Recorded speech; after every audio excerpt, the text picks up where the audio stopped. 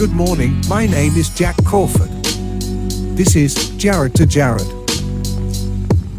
On this week's episode, the Jareds discuss the movie First Reformed, Empathy, Bringing Back Metro, The Fractured Village, Oppenheimer, and much, much more. Let's set sail. Hey, I was talking to a friend earlier. You know the term metrosexual? Yeah, I was actually calling my friend that the other day. Oh, that's funny. We're on the same wavelength because me and my homie are like laughing about it. But like that's one of those terms that completely fell out of use. I know. Why is after like 2006, everyone stopped using metrosexual. It's funny too that there's a Metro Mobile, but when nobody says like nobody makes fun of it, you know. I feel like if this was like 1998 or 2003, people would be like, "Oh, you got Metro Mobile, man." Metrosexual. Yeah, we got to bring that one back into use. Definitely. My friend was like, came up because my friend was like, we're saying how he's not much of an outdoorsman. Doesn't really like take his son fishing or like, you know, doesn't like camping. So we're like, I was like, you know what, you are, man. He's like, what? I was like, you're metrosexual, man. Oh, full metro, bro. Full metro, man. He agreed. He's totally agreed. Bro, we gotta bring it back. We should change the name of this podcast to the Metrosexual Pod. The Metro Pod. Metro Pod. Oh man, how weird too, huh? And Metro, as in, you know, the city man, the city boy, is like, right, gets his eyebrows freaking shaves his legs, and like, you know. Well, that's the funny thing is like I feel like you can't get in trouble for making fun of metrosexual because it's like not real.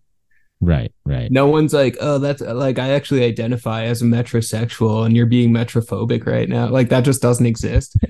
You know? Yeah, that's true. Like Metro's fair game. You could tear Metro apart and no one would care. Which is funny because it's essentially like a straight gay man, you know? Yeah, exactly. Yeah, just like a straight guy who like gets his eyebrows done. Good stereotypes, that is, you know, but I like this. That's funny. So thoughts on First Reformed? Yeah, so many. Gosh, I honestly don't know where to begin. I guess I'll just start with the setting because it was upstate New York, which I'm familiar with. Yeah. And oh man, it's so bleak up there. It's like I feel like the depiction of that setting, or even just the setting as upstate New York as the set choice, was like so spot on, you know, because it really is it's really bleak. Like it's right. Gray, like, you know, 360 days a year. It's just like cold and ugly, pretty economically deprived. It's like not a great place, you know. I mean, it's really beautiful. There's some, you know, beautiful nature up there, but like up by Albany, like Albany is like a wretched city. It's fucking really? It's not great. Isn't it close? Is Salem upstate New York, or is that like that's Massachusetts? Massachusetts, okay, yeah. But still, just like the weather, at least, just gray and grim and cold. It's funny because every time I ask somebody from the East Coast about like the beach, you know, and just like, well, how's the beaches and stuff like that, you know, nobody ever really has that good of stuff to say. Like occasionally, really, I love the beaches.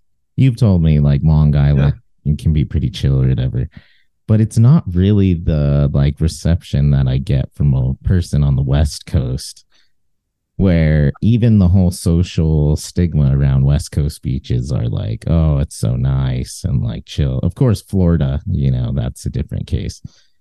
But upstate, you know, beaches, I don't know. And you think about where he decided to get buried in that crazy freaking polluted nectar of the beach there. I don't know. It seems like the East Coast, the coast in general, has been more industrialized, thus less of a touristy sort of even a human call to want to go there. You think that's the case, or simply because it's colder? Um, yes and no. So, I mean, like Long Island does have beautiful beaches. Like you gotta come out one day. You would really love it. Go Yeah, like clamming or yeah. something. You'd have a lot of fun, you know. I was born to climb, man. Bro, for real. John Steinbeck's house is in Eastern Long Island. It's there's Yeah, some cool things.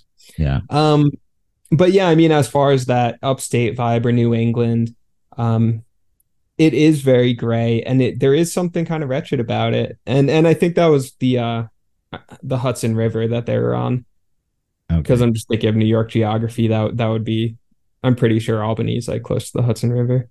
yeah, Um, but either way, just this like, polluted ass river. Like I knew this girl in college who said her and her sister grew up swimming in the Hudson, and both of them ended up getting like in their 20s like cysts on their ovaries or something, and they were like, is this genetic? Is this from swimming in the Hudson? So it's yeah, it's just I don't know. It can be bleak, but again, and you catch a nice day in the summer, it's absolutely beautiful. There's mountains, there's trees, and a lot of great nature there. And I do know some people from my college days who play music in upstate New York and are really connected to this like um upstate New York like folk music history and like right. the Erie Canal. And I mean there is some like cool folk history around that area. Yeah.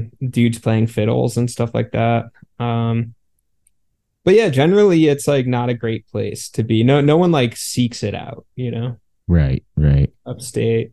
Um, why do you think that the like bleakness of that sort of metro setting, when he's driving through the town with Enterprise rent a car in the ghettos over there, upstate, New York, Right. and even the church itself, so grim, and just like him out cleaning up the Totally. graveyard, the dead rabbit, and stuff like that. Yeah. Why do these grim settings fit a Christian narrative so well? Dude, exactly. And that was the other thing I was gonna compare it to the Witch. Right, Have right, you seen right. that one? Oh yeah, Yeah, it's Jesus Salem, it's grim. Christ. Yeah, Dude, so good. That's probably one of my favorite horror movies. Is that Ari Aster? I think it might be. I think it is. Yeah. Or Yeah. no, or it's the guy who did The Lighthouse. Okay, Whoever wrote The Lighthouse also wrote The Witch. talk about that. I'll look it up. Yeah, because it's all that look that up, Jamie. Look that up, Jamie. Because it's all he does that like weird like colonial era language and stuff. Right. This like Herman Melville-esque language. Um at any rate though, yeah, I mean that Robert Eggers. Robert Eggers, yeah, Yeah. so good.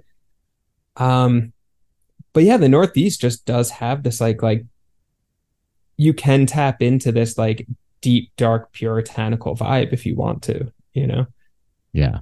colonial era. I mean, that's something that's fascinating in that region is you can find colonial era houses, colonial era settings and graveyards and things like that. And you can feel it. It's definitely an energy that you can tap into and feel.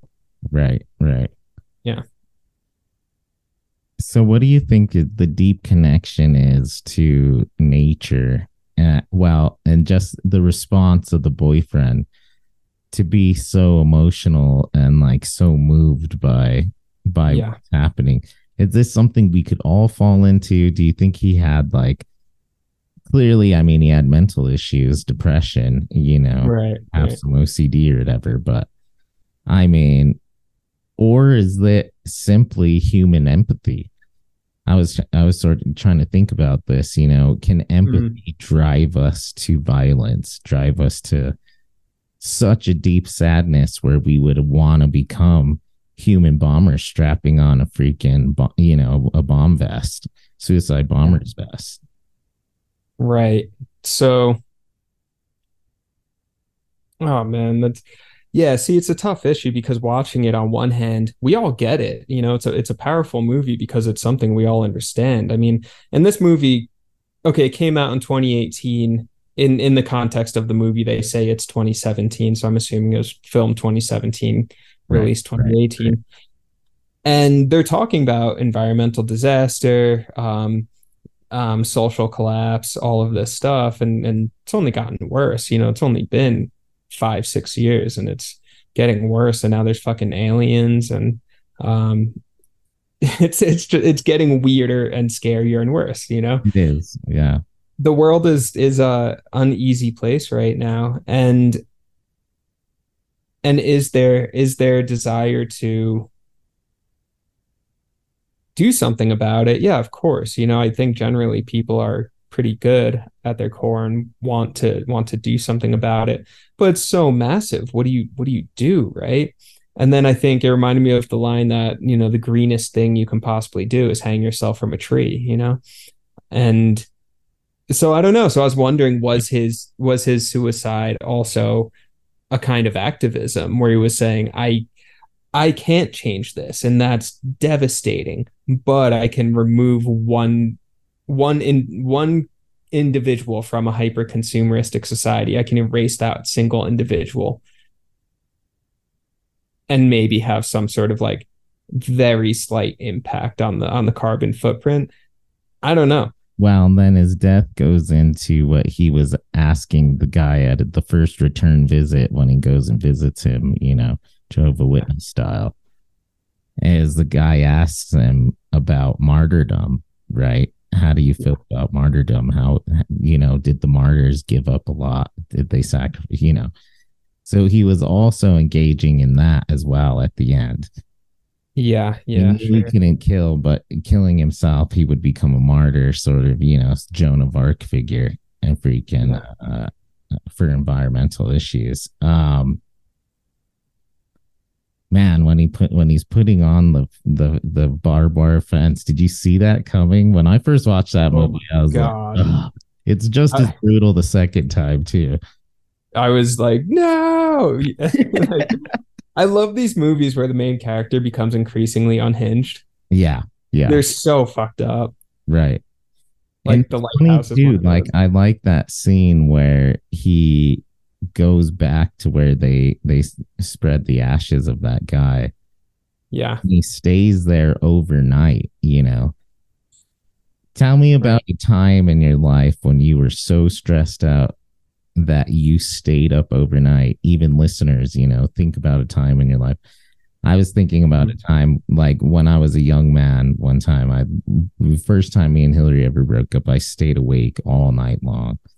Wow. So the sun came up and then woke her up, freaking did it, and just like, wow, that was like a young man. But that was one moment where you're so pressed with anxiety and fear and anguish and needing to change something or whatever that you literally can't sleep till the sun comes up. Right. Okay, here's a question for you, because one thing I was considering with that character who commits suicide, the environmental activist. Okay, one tendency I've noticed among people who get deeply involved in activism, and this isn't everyone, but I think a lot of people use the social political realm to project their inner turmoil onto, right?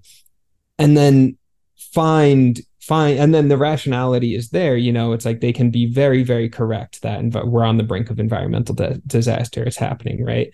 And they can spend all day and night researching it, and they're right. They're not wrong.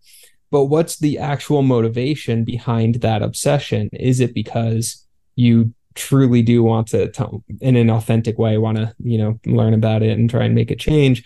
Or is there an attempt to project some sort of inner turmoil onto that social political landscape? So for example, someone's really, really pissed off about like capitalism and the government, but then it turns out they have like, they hate their dad. So then they have an issue with like authority figures, and they're actually projecting their issue with authority figures onto authority figures. Right. I don't know. Is that making sense what I'm trying to say? Yeah, of course. So there's Okay, cool. There's this Christian Bale movie. I can't think of the name of it right now. Yeah. but he essentially gets into the he's just trying to get into the drug unit of the FBI or whatever, and Is this and Training Day? no, not Training Day, no, Okay. it's yeah, Christian Bale one. And Oh, okay. probably like the makers of Training Day, Yeah, sure. but he's trying to get in, and he's a cop and stuff, and he has to go through all kinds of crazy shit, and he has a crazy life. I think his daughter dies or something like that, and he goes to take the test, and he tries to fool the polygraph by, like, you know putting, like, I don't even know what he does. It's some wild stuff, like some freaking eye drops and his freaking wing doodle for the drug test, and like just all kinds of crazy stuff. Anyways, ultimately he fails the polygraph, so they freaking tell him you can't do this, whatever. And I'm probably butchering the story a little bit, but he gets a call back from the CIA or FBI, and they're like, okay, we want you to come work for us. We understand that you had some drugs in your system. We know your record, your death in your family, you're alone, your freaking despair, all this stuff, but you have all this training. So we're going to send you to Mexico, to like the most roughest places in the world where we fight crime. And this is an actual process, apparently, of the American government. So the justice systems is they will specifically find people that are essentially suicidal. Yeah. Because they can then transfer their rationale or fear into child sex trafficking, drug crimes, deaths, all that stuff. They can turn their depression and their psychosis, just like you're saying, transfer it onto something, and then it then gets rationalized, their suicidal behavior. And what they do is they get sent into these wild situations, in the freaking war zones of Juarez and Chihuahua. Yeah. And the probability of living is very, very low, but it's a way in which to exploit people like Ethan Hawke or the guy who shot himself. Yeah, exactly. And I think we have these internal emotional energies, right? And then those energies can get redirected. They can get, used and abused by people in power, things like that. I mean, look at anyone who has ever, fallen prey to the rhetoric of a dictator, for example, right? Like those emotions are real. You look at the environment that like Hitler rose to power, and it's like Germany was absolutely destroyed. After World War I, they were just completely annihilated economically, and people were starving. So people were scared, they were upset, they were angry, they wanted change. And then you have this figure who takes that energy, which is all very legitimate energy, and then redirects it in seriously evil ways. Or, or you look at like Charles Manson, preying on essentially these like lonely teenage girls, who are kind of outsider figures who wanted to fit in, wanted community, wanted a family, essentially. And the Manson's like, oh, cool, let me take that very pure energy and then just redirect it towards nefarious purposes. So I think that happens all the time, but then it also happens with not so nefarious purposes, right? I mean, this political upset about climate change, all that stuff, and then it gets redirected toward, well, I mean, activism, I don't know. I think activism's good. I think it's healthy. Activism makes positive change very often, but it's just interesting to see like how energies get redirected. Yeah, for sure. And I think that absolutely, we can go on either side of any political fence or ideological stance. We can take things to a bad level, whether it starts off good or bad. Yeah. As environmentalism. Next thing you know, you're freaking, you're wearing a bomb, a vest bomb, and you're right. Yeah. Committing murder, essentially. Yeah. I mean, and you could become the point what Ethan Hawke told him. You think, bringing a child into this world will bring anguish. Imagine the anguish of taking one out. So there's that spectrum of like, okay, then you're crossing an unnatural morality, right? An immoral, because it's so unnatural to do something, you're taking it to a violent effect, murder, etc. Right. Taking over your life, your wife's life, all this stuff, so whether it could start off good or not, you can get to that bad spot in ideology. Here's the inverse, though. At what point, though, is it genuine empathy, And I think, right. and how far can empathy really, really, really go? I mean, I'm sure empathy has taken people who otherwise didn't have mental problems and gave them severe trauma. Yeah. Because you find out this information of all this wild stuff that's happening, and you get so pathetic, so sad about it, so moved that it literally changes the chemistry of your brain. Oh yeah, definitely. I mean, and that's the thing. It's yeah. We live in very dense times, and I'm a pretty empathic person. I walk into a room and can feel the energy in the room, that sort of thing.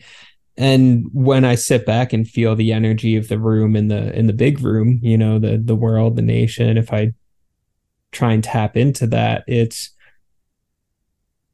causes me anxiety, it causes me fear. Or when I think of, when I was a high school teacher and a lot of kids going through stuff, and I could feel all their shit, this kid's going through some crazy stuff, that kid is too.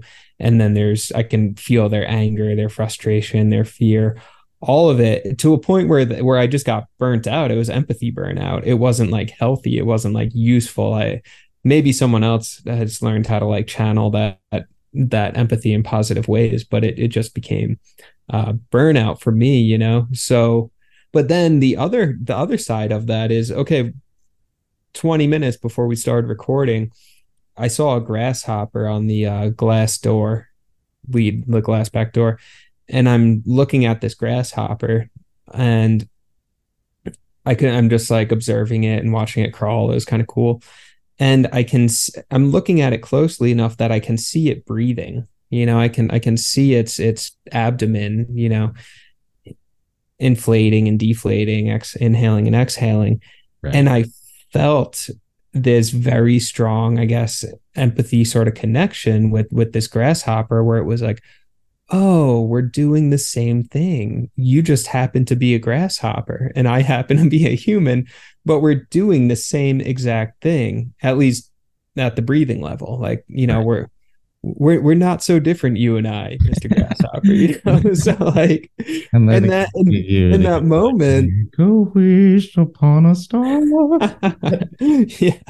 And in that moment, I felt just, as small as it was, a level of connection and appreciation and all of that, and it's like, I think that's maybe where, take environmental activism can become, I don't know, misdirected or just angry instead of inspiring, is when we're not feeling we're not experiencing this from a place of compassion, but just from anger or something like that. It's like,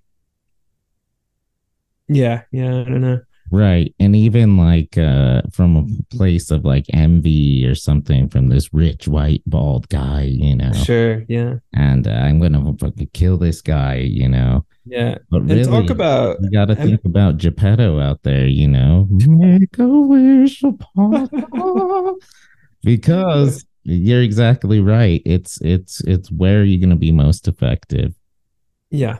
Remembering you're a child of nature as well, and how do you fit into the role of trying to make a genuine change on a personal level? And was Foucault's thing. He was completely against protesting and stuff like that.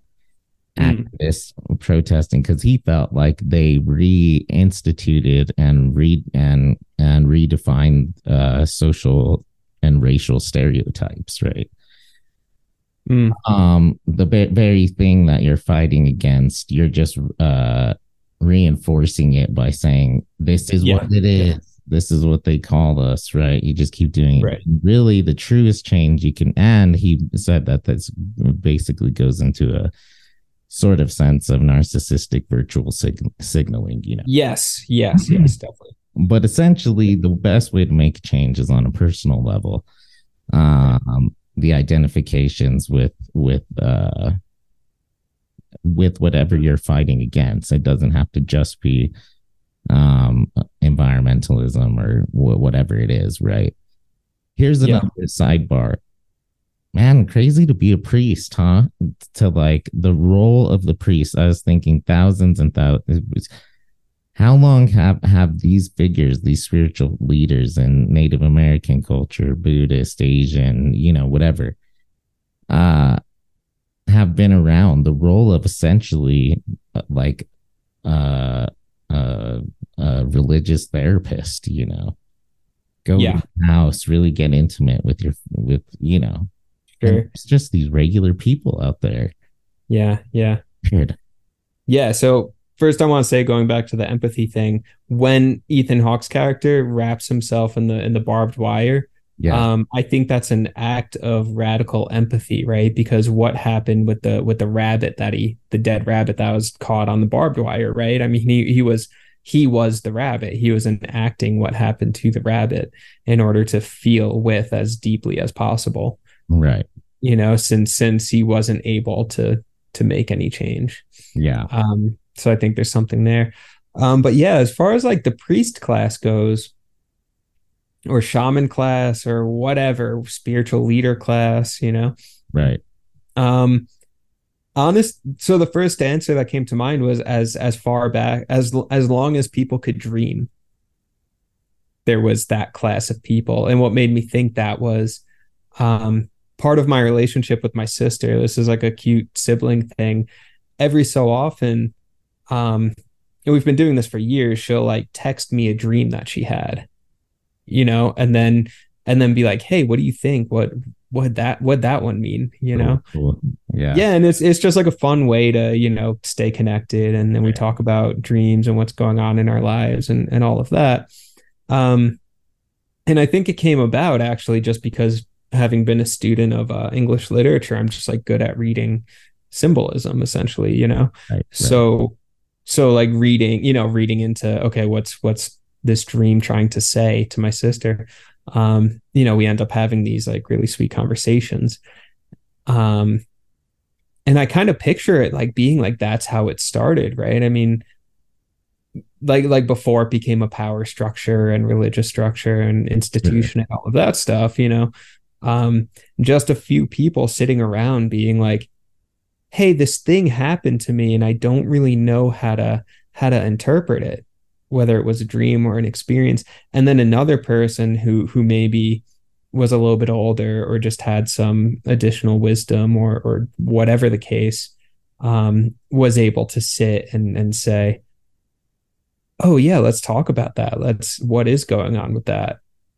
And then maybe start to build up a body of knowledge where it was, well, I was talking to, you know, this person over there, my cousin who had a similar experience, and this is how they healed from it. Maybe we can try that, you know, and then a knowledge base, you know, begins to build. Sure. Yeah. So I think the spiritual class started when dreams started. Sort of as like a companionship or a friendship, somebody that you could take solace in, going back to the hero's journey, even the elder, the wise man. Yeah. Or even like you're saying, a sibling. It's that human relationship, I think, what it is. And it's interesting too, because, you know, modern day therapy really warns against going to people that aren't formally educated to give psychotherapy. Oh yeah, totally. And they can really fuck somebody up. And there are really dumb people out there who get into these patriarchal, really high level statuses in churches, right? Yeah. You have 3 brain cells, right? Don't listen to them. But on the other hand, has been in all religions, Native American, whatever it is, samurai, whatever, they have gone by a fundamental code of helping people through communication, right? Yeah. And one way in which we heal ourselves is through speech, is through talking with another human to figure out whatever the issue is. It not only heals us saying it out loud, but then we can also get a reevaluation within our own minds of how mindset of how we're thinking about a set issue, right? Right. So it's interesting to think that it's also highly effective, though dangerous. It can be highly effective, right? Mm. And we accept a narrative, especially in movies in American contemporary society, that when all hope is lost, The Exorcist, First Reformed, right? Yeah. Who do you call the Ghostbusters? The freaking yeah. But really though, and then why is that narrative accepted? Because I think ultimately the most healing thing somebody can have is a person that takes you seriously and has empathy for you. Yeah. Reformed style. So really he was like the epitome of what one of Jesus's followers or apostles should be, is having so much empathy for his sheep. This dude, he actually like lived in his shoes and felt his pain, you know? Yeah. And I was gonna, I love how you said like literally lived in his shoes, because I was gonna bring that up because that reminded me of a Foucault thing where Foucault talks about like the kind of like web of power. Right. Actually, I feel like this is something you told me years ago. But anyway, this like web of power. Yeah. And if one of the power nodes is removed, then the rest of the web or another node from the web like moves in to fill that in. You know, it's essentially power vacuum gets filled. And it gets worse because it has to compensate. So it's like a scar tissue. It just harder, you know, and break. Yeah. Exactly. So you know, the environmental activist is dead, and then Ethan Hawke, we know from what he says earlier in the movie that his wife had left him and his son is dead already. So he's lacking a wife and a son. And then the pregnant lady, the wife of the guy who died, she is now lacking a husband and she has a boy on the way. Right. So they like two puzzle pieces, they just end up naturally, you know, fulfilling one another's needs. Sure. Yeah. Yeah. What did you think of that scene where they're like laying on top of each other, universe traveling, and like so weird, floating in the church? Yeah, so funny. You know, I took issue with the ending. I kind of wish that it was a little too Hollywood. I kind of wish that she wouldn't have came in and they started making out. She didn't even notice he had a barbed wire freaking shirt on either. I know, bro. And she's all hugging him, and yeah, I was like, oh my god, that's fucking pressing the barbed wire into his body. Jesus. And then, I think that honestly, you know what I would have wanted was the bomb. I think that would have been crazy if the movie straight up went for it, you know. Should have gone for it. And he was there. Maybe the barbed wire too, puts the barbed wire on under the vest, you know. Yeah. That would have been tight. Goes, the rope starts bleeding through, and then pulls the trigger. Boom. Yeah. But, and also with the barbed wire, there's so much symbolism in that movie. The barbed wire was the crown of thorns, right? Right. I mean, what do you think the director was trying to say there? That she comes in and basically saves him. Was that Hollywood? Yeah, it took like a weird Hollywood turn. Like, I don't know. Do you know if it was a book at first? Because I'd be curious how the book ended. I'm not sure. Yeah, because that was a weird, you know, like, and then what fucking happens? And then she's like, oh, you have barbed wire all over your body. Like, should we go to the hospital? Like, what happened after that? Go to the hospital. And then I was thinking that too, just like, so what happens? She like gets a job at Target and he goes. Dude, yeah, exactly. They live in Buffalo, New York. She works at Target. He like goes to like teach some like college classes, you know. Right. Once a year he gets standing seats to the Buffalo Bills game. Yeah, like what the fuck? Like they try to have a kid. Or he takes care of their kid. Like, yeah. Well, okay, here's a question for you, because this is something I've been grappling with in my own life, and it relates to the movie too. So, okay, so Ethan Hawke's character, he's a sensitive soul, right? I mean, he's there's the one scene where he's talking to oh fuck, is that Forrest Whitaker? Was that actor? Which Or Cedric? no, that was Cedric the Entertainer, I think. That's right, yeah. Yeah. Is his last name the Entertainer? What? Well, you know. Like, what's his last name? But Anyway, so Ethan Hawke is talking to Cedric, and then Cedric is saying, "You're always in the garden. You're always in the garden." You know, referring to I like like that scene. yeah, such a good dialogue. And Ethan Hawke says, or Cedric says, like, and who's that guy you're always reading? You know, and Ethan Hawke goes, Thomas Merton. Are you familiar with Thomas Merton? Not too much, no. I haven't read any of his books yet, but some other writers I admire are into Thomas Merton. But he's pretty much like a Catholic mystic kind of figure. He was around in like the 50s and just, you know, sat inside writing a bunch of books and really visionary things, you know, as Catholic, but also pretty spot on, you know, like, Right, you know, he's talking about compassion, empathy, unity, stepping into like the emptiness of the universe, like really, really mystical sort of stuff. Okay.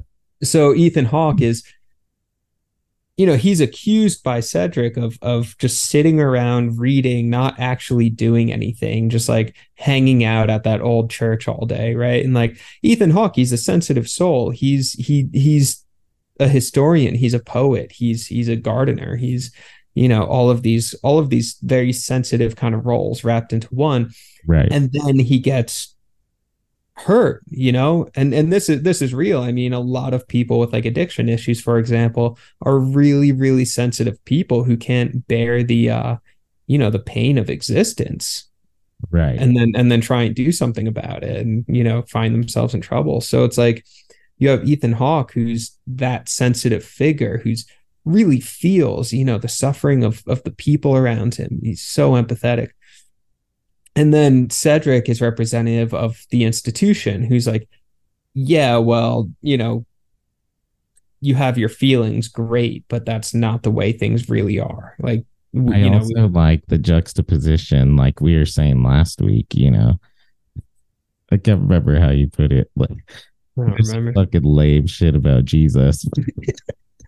We were talking about the cool things about Jesus, you know.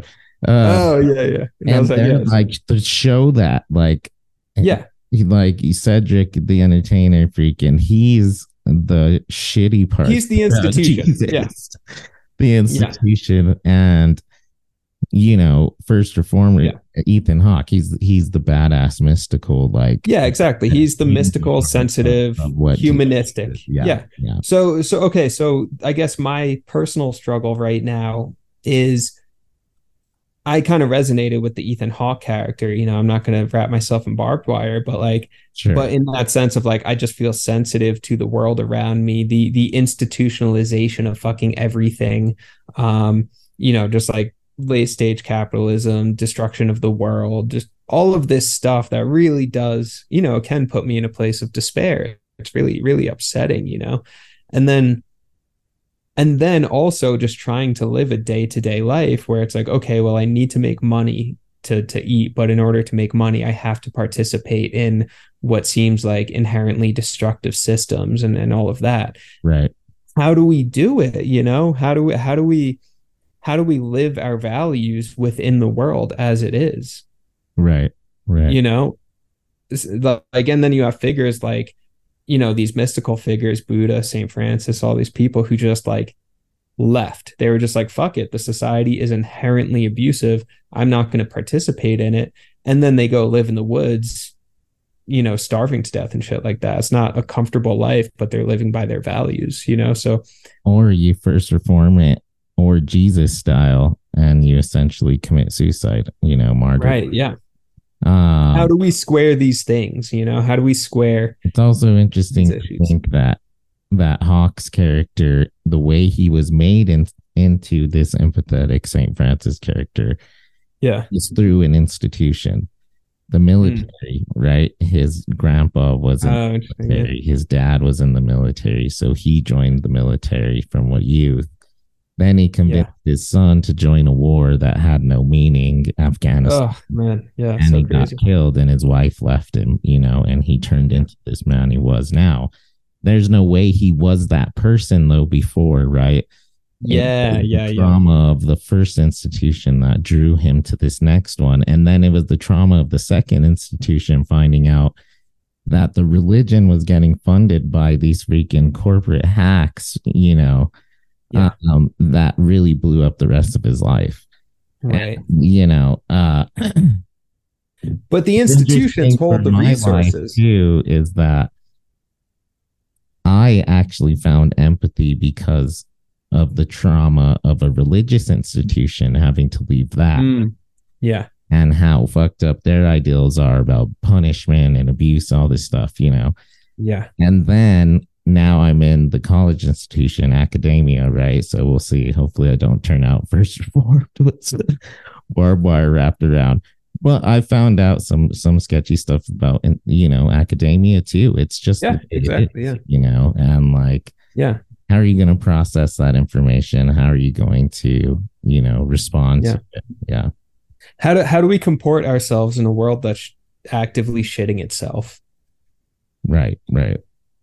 And that's an actual question, not rhetorical. I mean, like, for you watching this movie, reflecting on environmental issues, institutions, all that sort of stuff. How do you respond? Do you become a extreme activist? Do you try to erase yourself from history? Do you just keep going about your day and just try and ignore it? I don't know why this is making me think of our discussion years ago in Albuquerque about resolution, right? How do we get to equal resolution? Well, it's first through uncomfortability, right? Being uncomfortable. Wait, what do you mean by equal resolution? How do we come to a resolution with anything in our life, essentially? Yeah. Well, it starts off by first feeling uncomfortable. Then you have to take action, and then you find resolution, sort of like taking a shit. Your stomach hurts. You're like, right. Oh, I got to go use the bathroom. Boom, you're uncomfortable. Then you got to go to the bathroom. You take action. You go to the bathroom, and then you have resolution. You feel better, right? But metaphorically speaking, this happens in our lives too. When we have trauma, when we have stress, when we have feel these feelings of anxiety, all this stuff. Well, that's uncomfortability first. So next we got to take action in order to find some sort of resolution, right? Yeah. But it's the way in which that you purge that thing from your body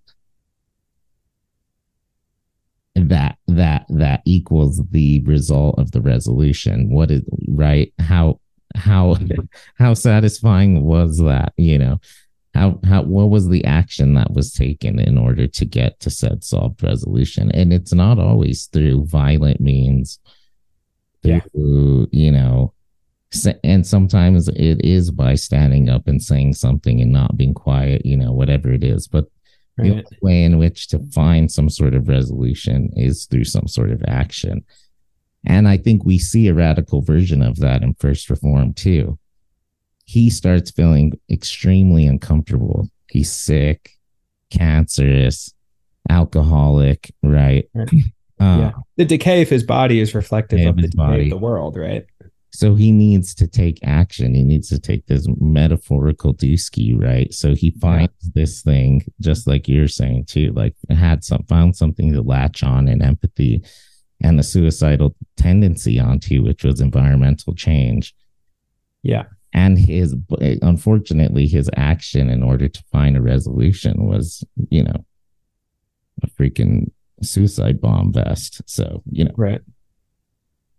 Man.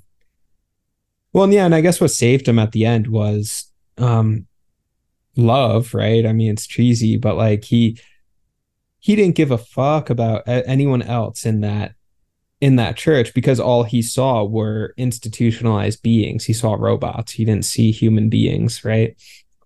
And then, but in that woman, I forget the character's name, he saw a human being, you know, because of intimacy, because touch. That was the lying on top of her and breathing together, like I was doing with a freaking cricket. You know, it's like if you can breathe together intimately with another person, an animal. People do it with their dogs all the time, right? You hang out with your dog, and you know that's why we love our dogs so much. That's why Hagrid's so awesome. You know, Right, you can just right. like feel Oh, this. Hagrid always breathe each other's air. Yeah, Yeah, exactly. Yeah, you're breathing the same air, and I mean, conspire, meaning like conspiracy, conspire, literally means to breathe together. You know, so to kind of take that um, word away from the context of conspiracy theorists, sure. um, you know, it's like conspiring. You're conspiring with someone. You're breathing Right. with someone. So that's what saved him ultimately. And I mean, right now, talk about like social collapse. I mean, part of the violence we're seeing and school shooters, all stuff like that.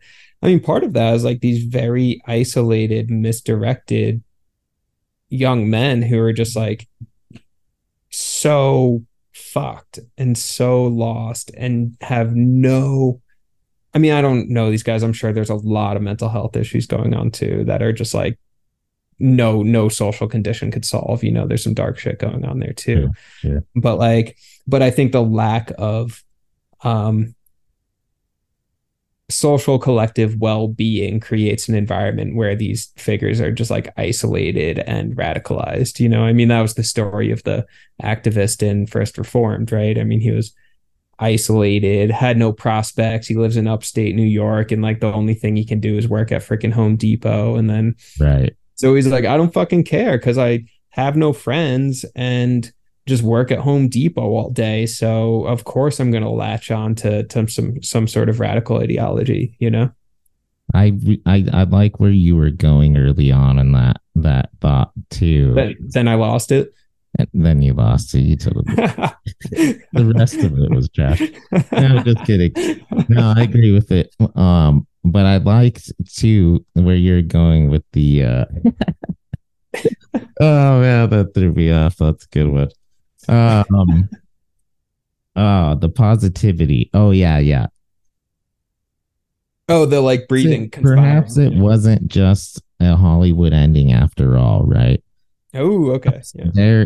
There was something to be said, especially in our current generation. Okay, this came out what 2018, written 2017. Yeah.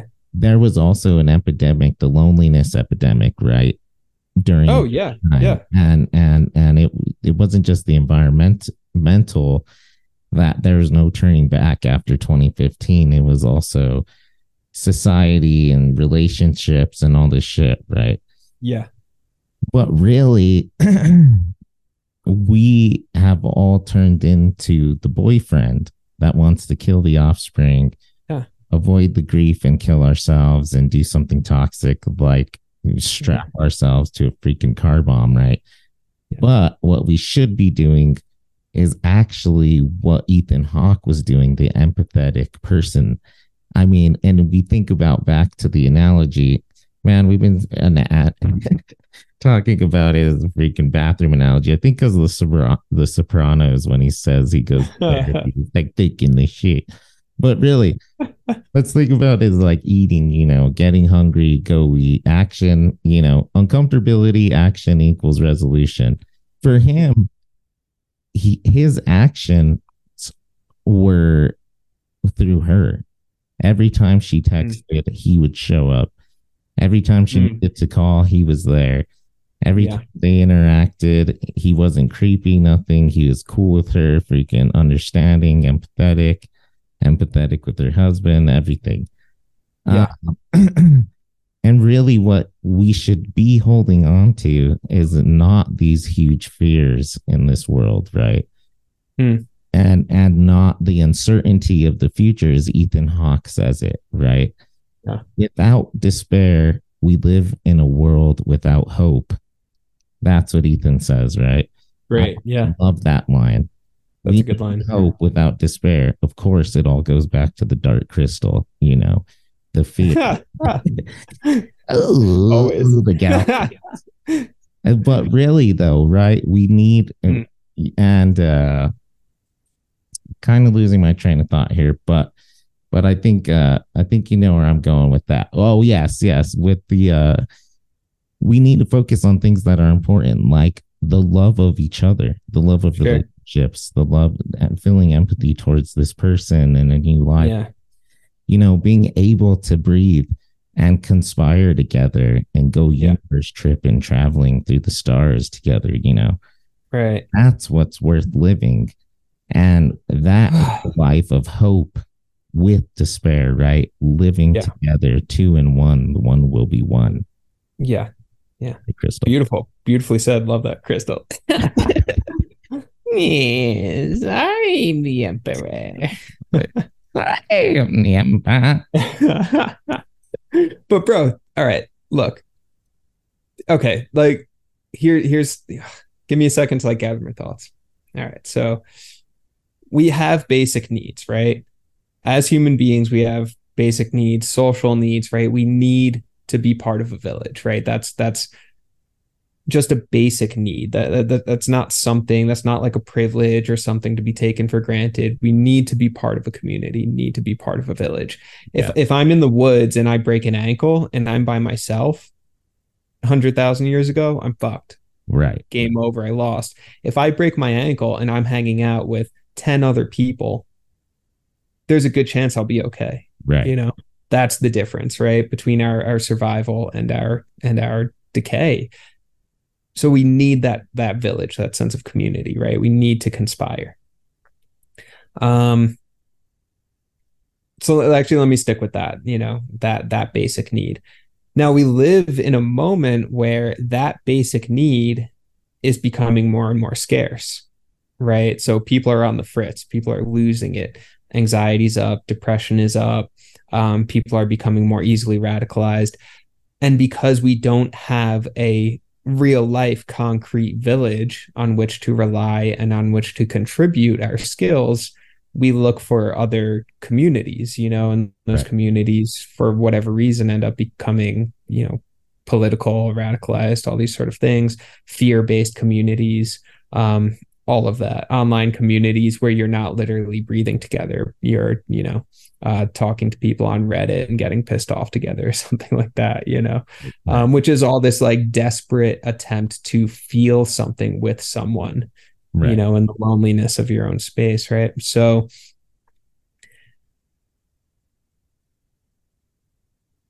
I think that's part of, I guess that's just sort of like that part of the world's ills right now, loneliness epidemic, all that stuff. We're not connected with one another. We're not connected with the natural environments in which we evolved over 100,000 years, right? So everyone's mind's totally on the fritz, you know?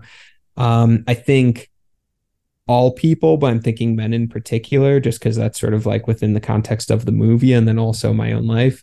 I think men need to feel like we're contributing something. We need to feel like we're offering something to the village, right? I can't just work at fucking Home Depot, bringing home a few bucks and that's okay. You know, it's like, no, I need to contribute something. I need to like, in order to feel good, I need to like build a house. I need to go hunt for something. I need to like write a song and share that with the community, right? Right.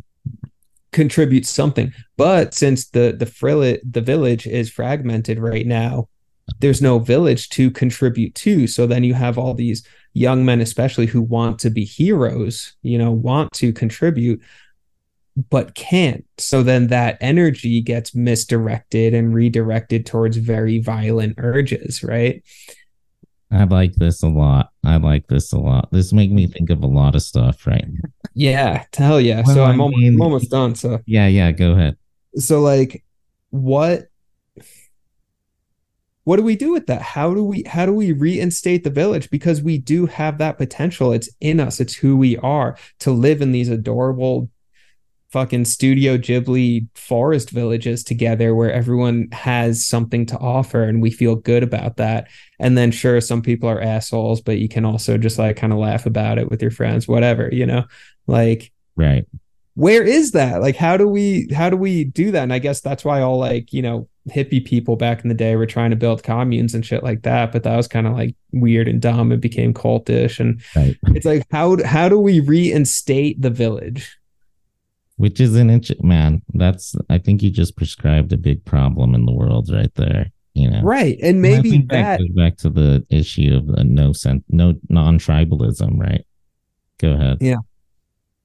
So yeah, I mean, how do we reinstate the village? And side note, I was watching an episode of Bourdain the other night where he went to um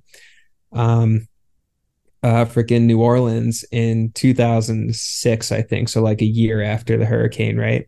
Okay. So people are still like, it's still pretty down and out. Do you see that episode? I think so. Yeah. Yeah. Okay, yeah. Anyway, but what I found inspiring was all the people in New Orleans, like post flood, the remaining people, because a lot of people left. There was this deep sense of camaraderie and this sense of purpose and this sense of joy that came with the purpose and the camaraderie. They were like, yeah, our situation's fucked up, but I feel good because I have a reason. I'm trying to rebuild something. I'm living for not just myself, but the people and community around me. And you can see a sense of joy among these people in post Katrina New Orleans, or a sense of purpose. Sure. Sure. So yeah, so I mean, it does that need to be our purpose for the 21st century? Reinstate the village? Like that's what we need to contribute. That's where we're going to find our meaning. And how do we unite without mass trauma, a collective trauma like 9/11 or Katrina? Yeah. We've talked about that before. And now our collective trauma has been commercialized like COVID, right? And thus not having a moral ground. Think about this. We got a new industrial complex, the traumatic industrial complex, where we are now profiting off the trauma of the American mind, you know. Oh God, yeah. That's wild. What'd you call it? What'd you call it? The traumatic trauma industrial complex or traumatic industrial complex. Either one of those would be good. Oh, so fucked up. That's so, it's true though. It's spot on. Yeah. So the fragmented village too, that's interesting as well, because we also have this issue on an interpersonal level. And that's why he was saved by this girl, you know, beautiful, awesome. Even when she said he has no friends and, you know, no community, he's like, well, do you support him? And she's like, yeah, I do. And he's like, well, trust me, that's a lot, you know. Yeah. There's that connection, but we lose that in this society. It's happened to me.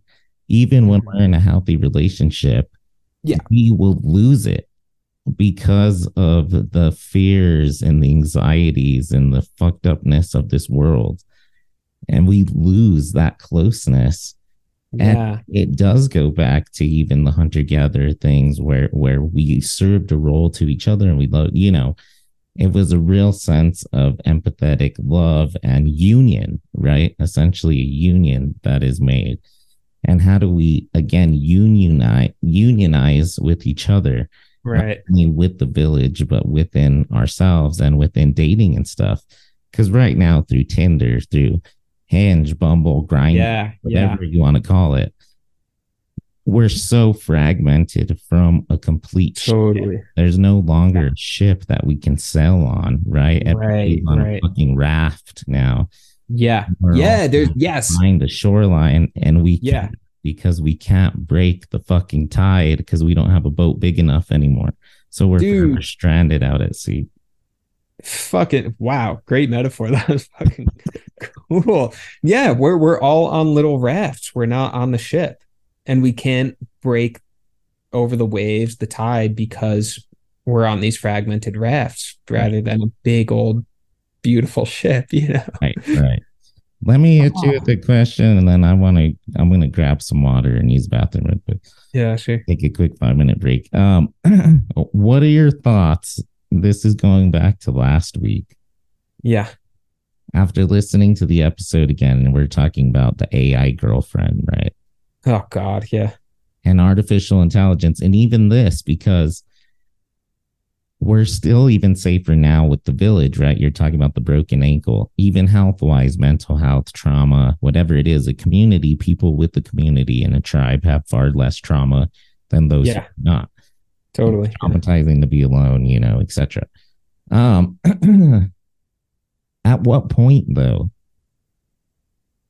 does the AI get so smart in a robot body that is so cosmetically, Mm, sound, whatever, humanoid?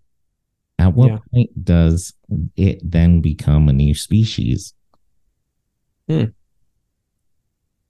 And the effects of being in love with someone, etc., or just bonding with someone, unpredictable responses, right? That's essentially what we're looking for in partner: unpredictability and predictability, and emotion and empathy and loyalty, whatever. Uh, at what point does the tech get so good that all those things are being fulfilled in a bioconstructed space, or mechanically constructed body? At what point does that then become not a infiltration or affliction on humanity, but a mm, whole entire new species all on its own? Especially if this artificial intelligence can feel fear, pain, fair. love, right? Yeah. Yeah. Is there a point at which the android, because at that point it wouldn't even be just AI, it would be a full android, right? Like, Right. Blade Runner status. Yeah. Yeah. And at So what point does the loss of the communal space, the fragmentation of the village, yeah. do these parts actually, instead of separating us now, begin to reconnect us back to each other through some sort of webbing of Right. cultural experience with a third Right. entity?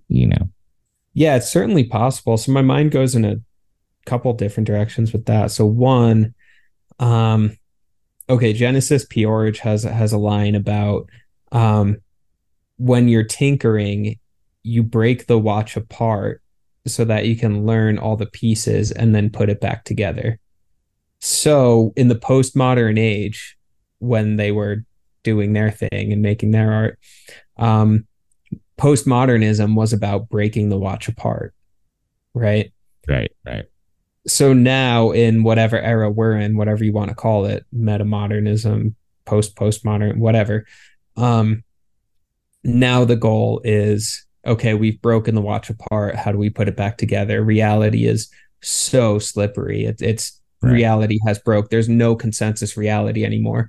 Postmodernism was all about the breaking down of grand narratives, right? Now we went beyond breaking down grand narratives, and now we just don't have any consensus reality at all, right? So how do we put the watch back together? Right. Um, can AI, can androids be part of that? Yeah. Sure, why not? Maybe that would be really, really cool. I think that would be fascinating. Right. Could aliens be part of that? Sure, why not? I mean, maybe we're stepping into this like new hyper diversified hyper dimension where Right. we do get reintegrated in this kind of new metro space. Exactly. The new metro. And the new Um, metro space is going to need a podcast. So I also think though, as long as capitalism is driving it, I fucking hate talking about capitalism because everyone sounds like a broken record every time you say it. But it's like, but I mean, capitalism thrives on the illusion of scarcity, right? I mean, it convinces people that something is scarce and then sells it back to them. It's done that with everything from plants to water to space to time to social interaction. Now we're seeing capitalism scarcify socializing and scarcify the village and try and sell the village back to us compartmentalized. but then again, putting back that watch back together, How can capitalism work? I was thinking about this driving the other day. How can capitalism work in a healthy sense, right? What, and I was thinking, wow, we don't, humans, the only thing it capitalizing on something, money's not the only thing that humans capitalize on, right? It's also health, it's also love, it's also family, it's also having a home, it's about space and time and a myriad of things, and not just money. At what point can we then invert a futuristic capitalism 2.0, capitalism Z? Yeah. How can we turn that into not capitalizing on money, but capitalizing on healthcare, capitalizing on, the future of the environment and stopping climate change and global warming, right? Because there's a point in which we're going to need a system where we can accomplish larger goals. Yeah. And why not capitalism, right? Look at billionaires. If we can take the success of an Elon Musk and metaphorically turn that success into something that was for the environment, right? That was going to save, that was going to cure lung cancer or something like that. Well, shit, man, sounds like a pretty good deal to me, Sure. And who knows, man? Maybe that would be beautiful, because it's like, I mean, we have the resources to do literally everything. I mean, like we know what we need to do, environmentally. We know what we need to do with homelessness. We know what we need to do with all of these things, right? I mean, there's so many smart people, sociologists, like whatever, environmental scientists. There's so many really smart people working in every area that you can think of, plus a bunch that you can't think of. And we have ideas. We know what to do. Why aren't we doing it? Maybe it's because capitalism, maybe it's just the population's too big. It's kind of hard to it's hard to galvanize. We're in a country of 330 million. It's hard to galvanize 330 million people, on get them all on the same page. So will we make that turn? Maybe. I mean, people do it in their own lives, right? So maybe we could do it as a society. I mean, constantly you hear stories of people who, were really, really in the gutters and then turn their lives around. They hit rock bottom, right, so to speak, and then end up pushing off that hard bottom and rising back up. I mean, that does happen to individuals, so why can't it happen to a society? Unfortunately, I think the only way it's going to happen is through back to Bourdain, a mass trauma event. It just the aliens, bro, so damn hot that we can't live on the, a lot of people are having to move underground and stuff. Just like we have to stop. Yeah. In this summer, hottest summer on record, this is just the beginning. Oh, they said enjoy it. It's going to be the coolest summer of your lifetime. That's what I heard the other day on the news. Crazy, bro, because it's so hot. I can't even take it. I watched Oppenheimer this week. How was it? Dude, it's incredible. Yeah, I got to see it in IMAX. You must, because Nolan in IMAX and the sound. Okay. You do watch it in IMAX, you'll be like, oh, word, I'm so glad I watched it in IMAX. It's hell yeah. Yeah.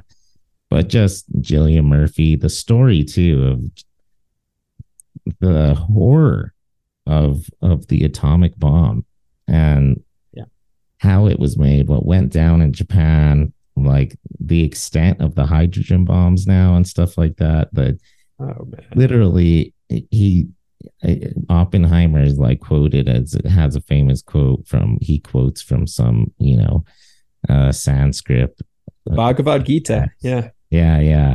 What is the quote? Do you know the quote? Just like I do. Yeah, I actually just started reading. We talked about this, didn't we? Yeah, we did. Yeah. He goes, "I am death, the destroyer of worlds." Yeah. Which, like, what fucking psychopath creates a bomb that could kill millions and then said, like, looks in the mirror and says, I am death, the destroyer of, I am become death, the destroyer of worlds. Like who, like, did the demon take him? Did the same demon that started the Inquisitions It take must over have been him. It Oppenheimer? was Pele. Must have been him, bro. Paimon. And listen, man, the genius, smart guy.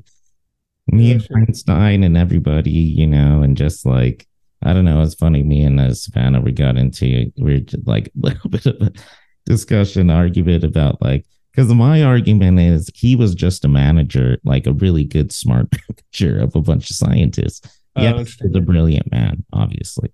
Sure. But he didn't like create the subline of physics that they use, all that stuff. He wasn't the once in a 1,000-year genius, the Einstein, the Galileo. Yeah, that's really hard. You have to do something that like full creation. Like the Germans were actually the ones that were first like broke the news of splitting the atom, and then they actually made it to get there and like perfected it. Yeah. So a genius, obviously, a doctor, obviously, but the once in a 1,000-year, just genius, prodigy, whatever you want to call it. I would say no, but also he was the Steve Jobs. Yeah, the power that he had and the way that he was able to manage and get that project done.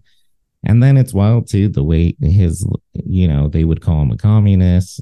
After the bomb, the American government tried banishing and tarnishing his name, and just like all kinds of terrible shit they did to that dude. But also he lived in a world of despair and like and guilt, blood on his hands.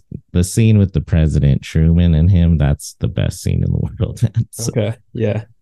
But I won't give away too much. I mean, it's public knowledge. It's one of those historical movies, so you know what happens. But it's just cool to watch. Yeah, no, I gotta see it. But a couple of things come to mind. Pee break, then come back. Yeah, let's do it. I need to grab some drinks. Okay, cool.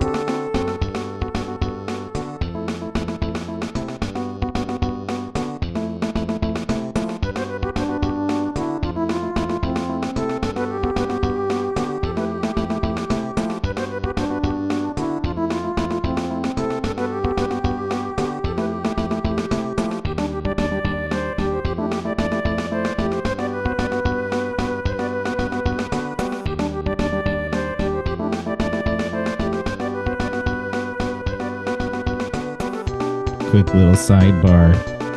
Legends of War got some listeners in Switzerland the other day. Yeah. And I was like, cool. So today I released a Swiss, general from the Napoleonic. Nice. Actually the first president of the Red Cross. He created the Red Cross. Interesting. But crazy, the next day I'm now 3% of my listeners are in Sweden. So whoever's in Sweden must be talking, oh yeah. And then just now I got a listener from the UK. So that's pretty cool. That is cool. Hell yeah. I like that podcast, man. It brings me feelings of nostalgia. Remember growing up on the History Channel? I'm sure you go to like John's house and just like him standing in front of the TV watching like some like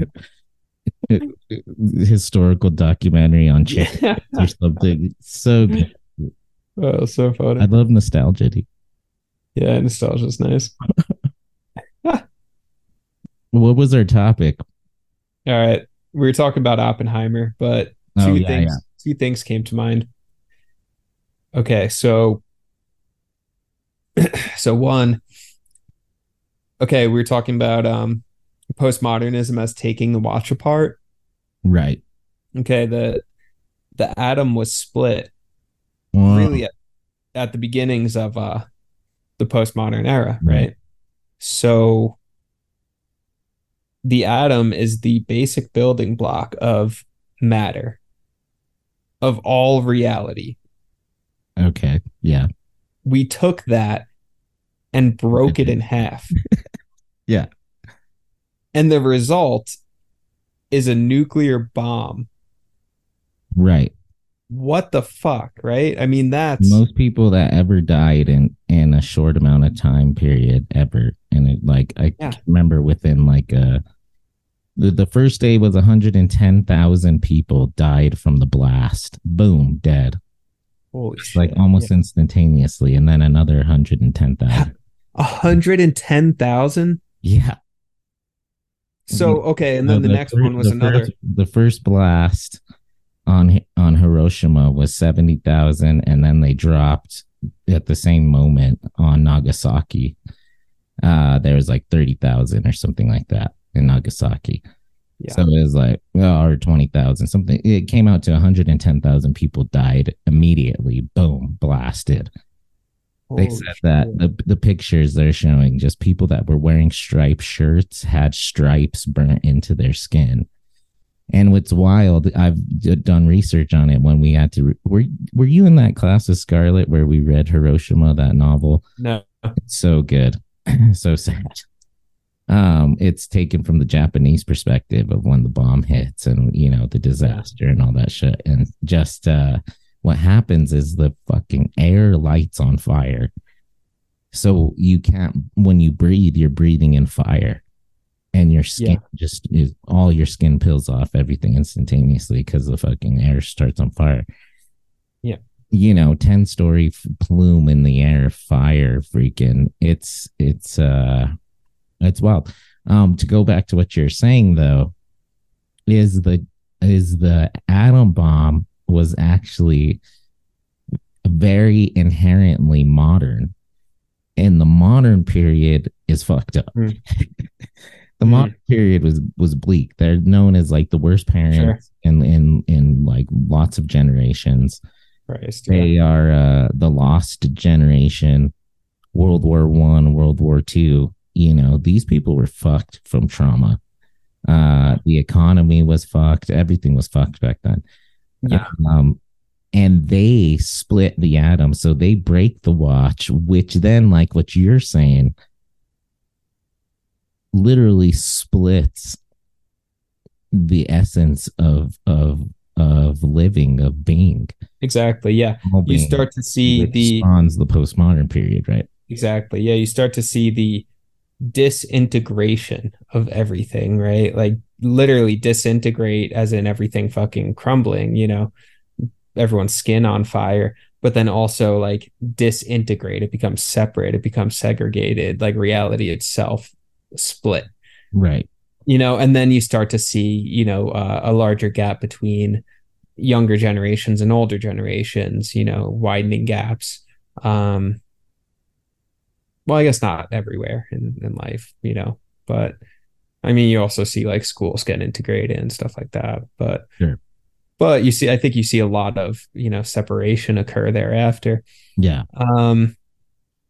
Yeah. And it makes me think of Plato, actually, because last year I read Plato's Republic, which, so fucking good. It's like, of course it is. People have been reading it for 2,500 years. Right. But he has, his whole thing is that like the society and the individual are microcosm and macrocosm, right? The state of the individual is reflective of the society. The state of the society is reflective of the individual. And he says what's most important is a level of integration. And he goes, what that means is at the individual level, integration of self, so you're healthy, you're balanced, mental health, you're living within a community, all these things, all of your inner parts, disparate parts. When we're feeling anxious, those parts are at odds, and we're constantly second guessing ourselves. When we're feeling healthy, all of those inner parts are integrated within themselves, right? So he goes, the integrated self maps onto the integrated society. And that's what the Republic is. It's top down, bottom up, everything just very, very well aligned, integrated self, integrated society, everything almost like the healthy version of Foucault's power web, you know? Right.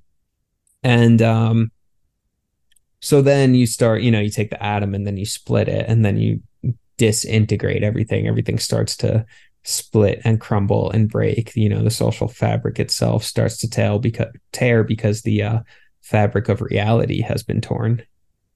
That's fascinating. I like the healthy net. Yeah. How does that work? Because really, I mean, even if you think about Jurassic Park, life find a way. That is the way of nature, though. Life will find a way, and something's taken away. Well, then it's compensated with something even good as well, and it's overcompensated and becomes something even stronger. And you could even look at Darwinism sort of as that analogy of survival of the fittest, the scars on the history of existence on our planet, pulling away, and how we regrow, all that stuff. So how does that healthy network? I would like to write that book, Sure. How does it work mentally through our dealing with trauma, dealing with anxiety, depression, all that stuff, how do we reintegrate? And perhaps going back to First Reformed, it's through manifestations of empathy, of love, right, of self-love, love, yeah, whatever it may be. Yeah, right, exactly, because it is a web, right? I mean, and that's what's interesting in First Reformed, right? I mean, his cancer, his bodily decay is reflective of the global decay. It's all, everything's interconnected, right? I mean, if I'm living if I'm fucking doing shitty things to the water source in my town, I'm gonna then drink that in, and it's gonna fuck up my body. Everything's interconnected. So I don't know. Yeah, how do you start to heal the web? What's the healthy? How do you? Yeah. So I mean, okay. I mean, one line that I like is Jack Kornfield. He's like a Buddhist spiritual teacher kind of guy, and he says, "Tend to the part of the garden that you can reach." Everyone's got their thing, right? I mean, it's not my duty to go, I don't know, join the military and heal whatever is going on in the military. That's not what my world.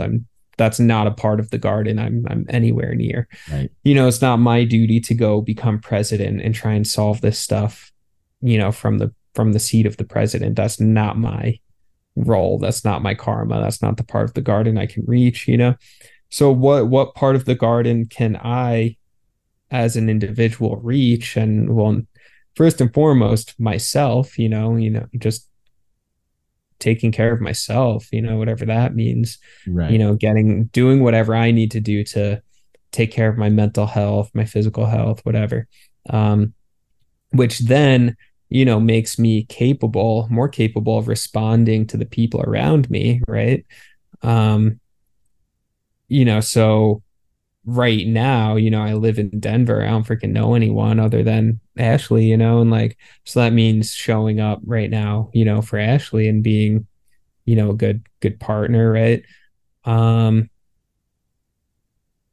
that's the weird thing, because right now it kind of stops there, I mean, I talk to plenty of people on the phone,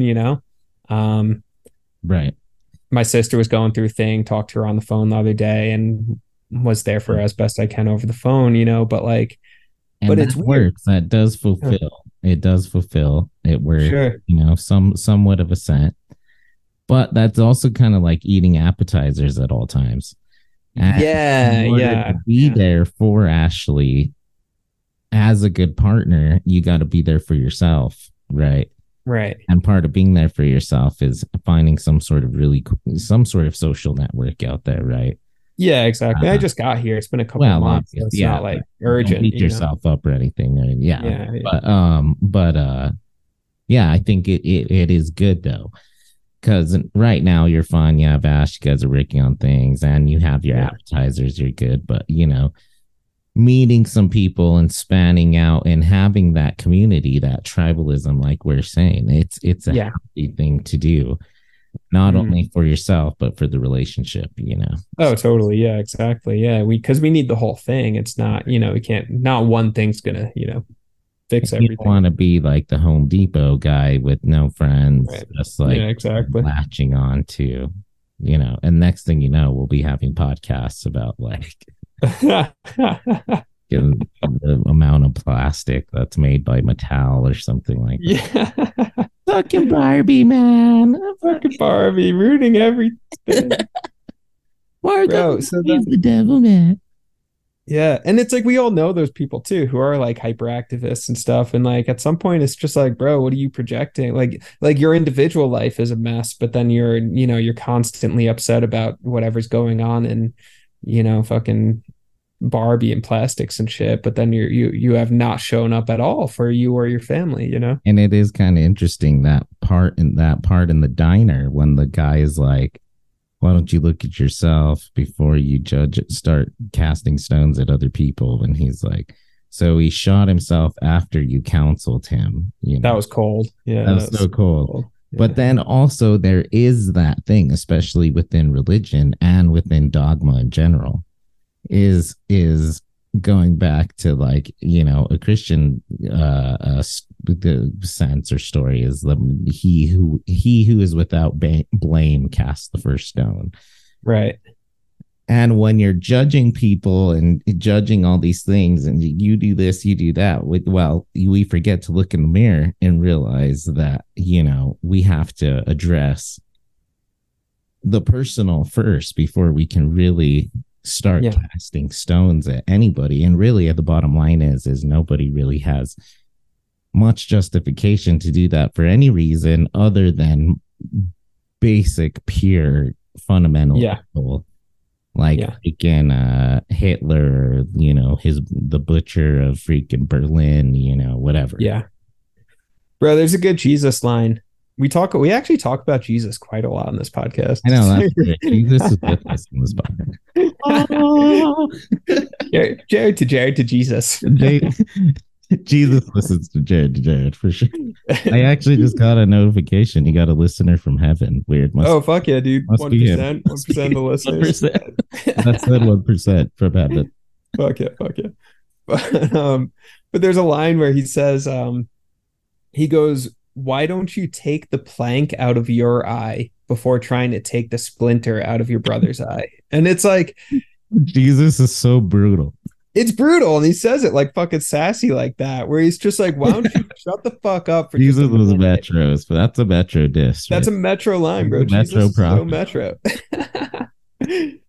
But it's a legit line. It's like, check your own shit, man. Check your shit before you try and, roll up on someone else and start criticizing what's going on with you. What's up in your life? Have you looked at how you're conducting yourself? Have you looked at how you're treating people? Have you looked at all of that stuff, But then there's so many, and it's such a obvious kind of thing, but then for some reason there's so many people constantly externalize their issues. And then, it's like, I'm sitting here all pissed off about like, what Donald Trump did the other day, but then, I was fucking like screaming at my kids or something. And it's like, Right.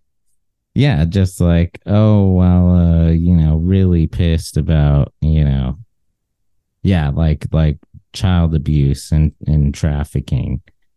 But yeah, I like completely neglect my daughter and leave her with like unstable people or something like that, Yeah, exactly. Yeah, it's such a weird thing, and there's all the Freudian shit, like which is weird. Oh God. Go ahead. What's there's one Freudian term where it's I totally forgot it, but it's like, okay, let's say like the example you just used, someone who's constantly speaking out about child abuse actually is like kind of abusive to their own kid. What was forgot the term, whatever. Anyway, but Yeah, I know what you're talking about. yeah, I but can't think of it as well. Yeah, yeah, yeah, but people have weird psychologies, you know. It's like, how do right. you? So yeah, I think it's just like figure out your own shit first, and Basically a yeah, hypocrite. There's an yeah, actual yeah, term yeah, exactly, for it, yeah, but essentially. But that's very common though, right? The right, Look at what Jared from Subway, he was always doing like child charity work, and like right, let's make foot long subs. Freaking, hi creeper. And right. Forgot about that, dude. Yeah, yeah, yeah. And I don't know, people use certain positions obviously for exploitation, but yeah, yeah, yeah, can't remember what my final point was going to be on that, but yeah. from Subway creepy. Um, I'm really stuck though. I'm man, like during the pee break, like man, I'm really caught on this. Like, how do you how okay if the new purpose is to put the watch back together, if the new purpose is to um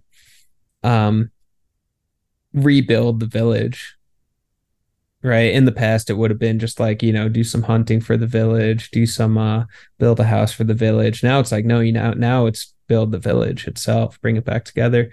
right, um how do we do that? Because that sounds great, that sounds cool, I want to do that. right. How do we retribalize? Yeah. Could I argue that we're doing it? Sure, go for it, maybe we are.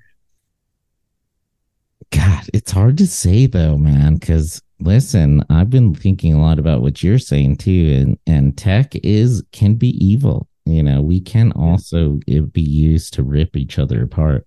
yeah, But on the other hand, though, man, I feel like a real sense of like, I don't know, community and tribe through like group messages, sending sure, each other sure. reels. Like this is a new Yeah, various form of comedy, group chats, playing Fortnite every night. Like the yeah. other day with my friend, we are all playing Fortnite online video games. We are all a little tipsy, and I was like, "Shit, man, just move to Santa Fe. I wish we could like hang out every day, man." Mark, Yeah, he's like, "What do you mean, man? We do hang out every day, freaking Fortnite nice, hell yeah. every night. Just Right, and it's true. We're basically just hanging out in the living room, with the headsets, on, right, still right. laughing, conversating, joking. We're interacting in the game, playing. It's essentially like we went to in 2012. We went to Tulum and saw the Mayan ruins. And Yeah. the coolest parts of one of the temples is in the back, was this like first form of basketball ever made, ever Oh, discovered, sick. Yeah. in like human history. And there Right. are these cool ring hoops like on the side of the temple, and Right. would make these round balls of different sizes. And the bigger the ball, the harder it was to get through the stone hoop. And this crazy like soccer running game, but it really Yeah. what it comes but funnily back down to is, what is a tribe? We must first discover what a tribe Mm. is before we can go back to it. Because if we Yeah. don't know what it is, there's nothing to go back to. A tribe is fundamentally, a community. Yeah. It's communication, it's brotherhood, it's protection, right? Yeah. Yeah. I don't know, can we make a list? Yeah. So an image comes to mind. Okay. So I was in a art gallery in Taos and I saw this painting, really cool painting of it was like a I don't know, like a giant gathering, you know, 1,000 years ago, right? All these like Native American people wearing like, their cool ass outfits and stuff, just like in this big field, essentially, very, Nice. very like Southwest New Mexico kind of painting. Yeah. And I'm looking at it and I don't mean this to be like over romanticizing the past or over romanticizing like indigenous people. I mean, I think this is just like a romanticizing community. It could have been, an image of anyone during any time, but seeing this image of all of these people together who wear, with similar dress, wearing kind of the same stuff, and like like, okay, let's say I'm there, right? And my cloak was sewn by, Matilda over there, and like, so it's like we're homies. Like, she made my cloak, so cool. Like, oh, you want one too? Go talk to Matilda, dude. It's so sick. Right, right. John made my fucking my shoes, the flute that I'm playing, my brother made, whatever. It's like all of the stuff, all of the everything I'm wearing, everything I'm using, everything can be traced back to an individual who created, gifted to me, whatever. And then of course people are going to be carrying and wearing whatever I've contributed, Right, right. and I think that's the web, right? That's the feeling. And looking at this painting, I had, an emotional reaction to it. I was like, wow, that seems really beautiful. Not to over romanticize, we've talked about history in the past, it's been fucked up too, right? But like, but I think that if we're talking in terms of the village, that seemed to be a culture, right? A general sense of Well, culture. and it's not an exoticization, which is something that's toxic. It's Right. more of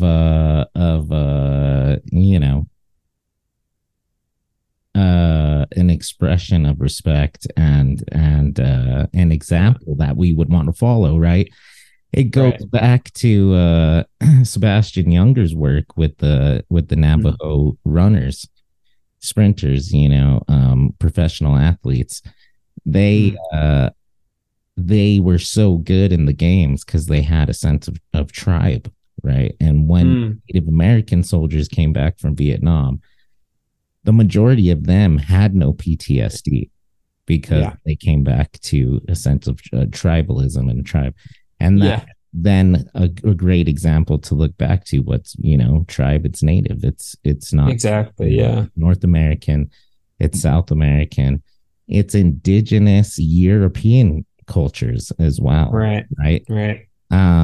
They lived on similar bases of exactly what you're saying. Boom, Legends of War, back going to Jack Crawford, right? Right. Teaches us about Genghis Khan and how the Silk Road flourished under the Mongols.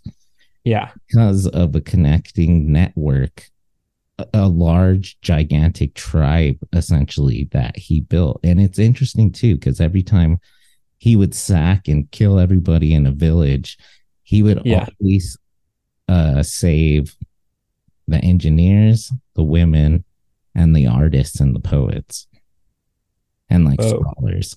So he always wanted to continue, like, the progression of human ability, knowledge, and the expression of art and trade, right? That's so yeah.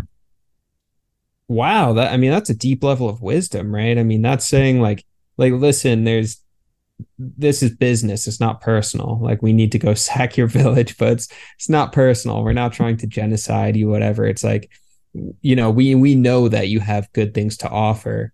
We just also need your resources, so we're going to fuck you over. Right. Not good, but also we're not going to try and destroy your culture and destroy absolutely everything, because there's something to be integrated that we can learn from you, and I respect that. Exactly. That's weird. That's a different mindset for sure. And apparently the Mongolian cultural tradition was to be very protective of who they were.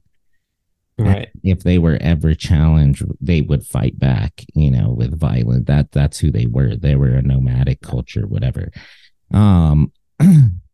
But that being said, they were highly respective of other religions, of other, forms of worship, like I said, artwork, engineering, etc.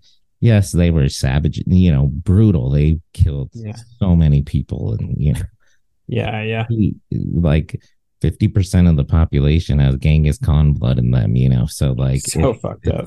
It's wild, atrocities, but also, going back to when the only thing we had was tribe. It's interesting to see a larger nation run on those fundamentals of a large social network of trade, of worship, of artwork, poetry, scholarship. Yeah. in integration, right? I mean, again, integration with the people around you, with the culture that you're all collectively creating, and the land too, right? I mean, you look at native cultures here, and it was like, um, the buffalo, for example, is so well respected because it was like, this is life sustaining, right? I mean, this is part of who we are and how we live, so we're consuming this thing, hunting it, but also honoring it, wearing it, its furs in a dignified manner and all this sort of stuff. This all goes back to episode 1, freaking Dances with Wolves. Yeah, we're back in Dances with Wolves. Yeah. It's crazy that thing I sent you that The Last Samurai is based on a real French guy that that's hilarious. Yeah. with the shoguns in the 17. Yeah, so Dave Chappelle's joke about it doesn't work anymore. What was it? Oh, right. Well, I can't say yeah, it. Yeah. That was hilarious. Oh man, it's so good. Oh man, that's so funny. Have Tom Hanks play the last black dude on it. Yeah. Tom Hanks. So good. So funny. Yeah. Okay, so Oppenheimer.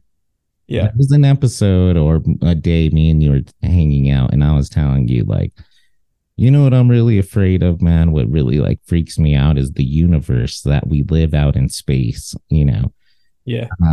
Interstellar. There's like the fourth dimension out there. There's all kinds of weird stuff. Alien, sun, dark matter. Oh, it's fucked up. We really don't know what's happening out there. And we're out here in this wild globe trying to keep a sense of consciousness that our brain can comprehend, or else our heads will explode.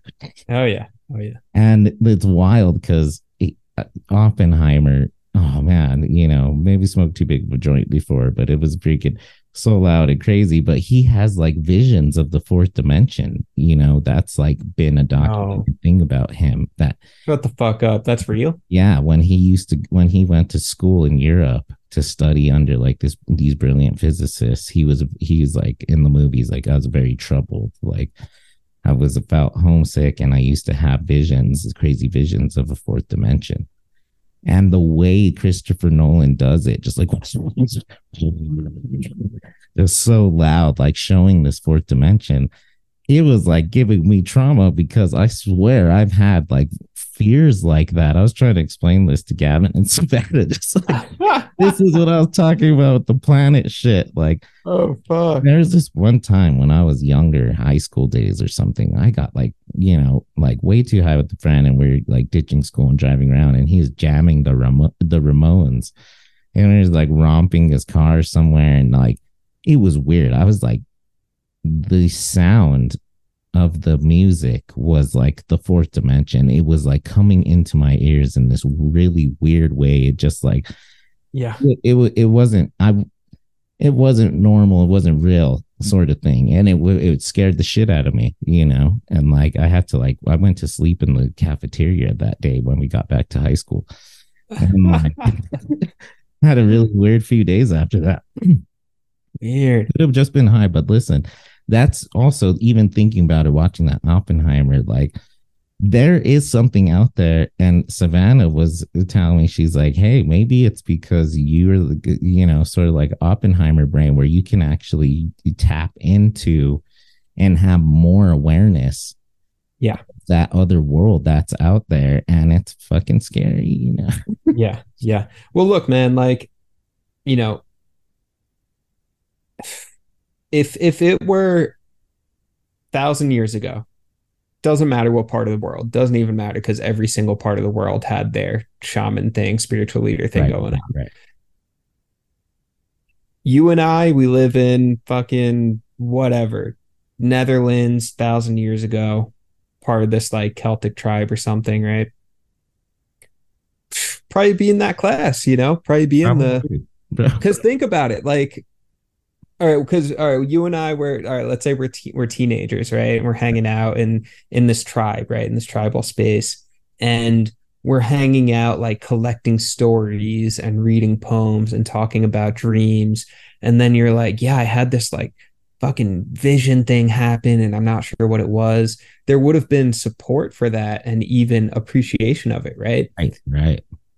Maybe, at least in the picture that I'm painting of it, right? So then you'd have No, some I sort would of say so. adults who would be like, oh, that okay, these kids, that's their talent. That's perhaps what they Right. have to share. Let's go have them talk with the shaman priest and let Right. assess it, see if They there's some can be training that can be done, and that's what they'll contribute to the village, right? exactly. And same thing with everyone though. And then you have some other kid who's like, oh man, that kid's like really good at sports, really strong, Right. great leadership Even if skills. you can't hunt We and should set jaguars, him up. We set him up with the general, the warrior general, and like right. get that kid a scholarship to become the tribal leader, whatever. Totally. Like His just parents that. get like 10 bananas for 10 years if you join the military. But seriously, like and you think about it back to tribal days, no matter where it was on the planet or what the race, whatever. Yeah. There was probably a system on which you could take a path within the village, just like you're saying. You could be the hunter, or there was still have path. the role of guiding the hunters, or going to the school with the elders and being a philosopher and the teller and the freaking person you see the fourth dimension. Clearly, me and you would be the scholars of going to the the Citadel and seeing the fourth dimension. Trying to teach everybody about what's going to happen with the white man takes over, right? So. Yeah, there's a clear established path, right? And that's what we're lacking now, which I think again is why young men in particular, but everyone are fucking losing it because there's no path. What the fuck do we do? I'm lost. I'm confused. Right. How do I my skill set isn't being seen at all. If anything, oh man, you had some fourth dimensional visions. Well, kid fucked up, man. You should go talk medicate you. Let's medicate that motherfucker. Vyvanse, Yeah. Or, that's the most extreme case. Or at the very least, like, oh, you're artistic and sensitive. Right. What are you, Metro? You could be an incel. Yeah. Fucking loser. Like, and just Which is funny too, that Metro can also be like hyper masculine. Like guys that drive like Corvette, or like will drive like, a V6 Mustang and like but history's always been fucked up. I was learning about some Renaissance painters, like 1500s Italy. Like, man, those guys were fucked up. Like a couple of them, like this dude Caravaggio, they like killed people, and they were killing people, having sex with prostitutes. They were fucking gangsters. They were like doing crazy shit. If it was like the 1990s, they would have been selling crack. It's like these Renaissance painters were like fucking crazy. That's what we were saying in like episode 3. I was like, Dion's work, man, if he grew up in like, Renaissance days, he'd be eating grapes and just sentence 3 people to death, at a party with the harpsichord. Dude, for real. And there was also like, and then all of them had apprentices, these like 13-year-old apprentices, and they're all fucking the apprentices. Right. I mean, they were like having sex with 13-year-old boys, and they loved it. Yeah. The master painters loved it. And it all happened. Right. I think everybody knew that's what you did. Yeah. Good distinction there. Just in case, yeah. Okay. But it happened to them too, and talk about some of the worst parents. We go back to the freaking Renaissance era, See, and that's my question, because it's like we always have this narrative of like, okay, my parents, these are the things I'm dissatisfied with. Here's what I would have changed. Everyone has that, right? Like here's how I would raise my kids, in response to how my parents raised me, all that sort of stuff. Was there ever a time of just like solid parenting, and there are a lot of solid parents today, sure, but like I think for sure, I think we go through various stages, and that would be an interesting read too, is really identifying moments of good parenting. Like one thing that comes to mind, historical parenting styles, like Native American times, but like like here in New Mexico, right? The Navajo culture. Yeah. Really like solid parenting. I would imagine way back in the day, they found like, you know, they have like traditions and books and oral stories and all this stuff on Yeah. like, raising a good child and communicating with them and Right. guiding their spirit and discovering who their spirit animal is and all this Right. stuff, you know, protecting them and like That, yeah. including them and giving them a voice and never like abusing or hitting them, you know. Hey, I was gonna say, yeah, because in fuck, what's that guy's name? The History on Fire guy, Daniele Bellelli. Yeah. In one of his, he talks about that, how like um yeah, like all the like traditionally in Navajo cultures, just like hitting children was not a thing until you start to see native people taken to boarding schools, you know, taken from their families, brought to boarding schools, which were fucking horrible, fucked up environments. And then eventually, you know, when they get out of the boarding school, go back to their tribe, maybe have a couple of kids and start hitting the kids because like now they're all fucked up from going to this boarding school. Right. And they Yeah. got hit in boarding school. Yeah, they got fucked up, they hit, their minds are all messed up, they're traumatized, you know. Right. So yeah, or like I was thinking about my great great grandfather because, or no, not great great, my great grandfather, because I asked my grandma like a year ago or something like that, um, what she remembers about her parents, and she's describing this guy Vincent Sassoni, her father, and she goes, he was a tyrant. That's how she described him. He was a tyrant. She goes, you know, domestic abuse. The guy was fucking crazy. Right. Hitting. Apparently, he was a musician too, which is fascinating. But you know, angry, hitting his wife, hitting his kids, whatever, Sure. throwing shit, losing his mind.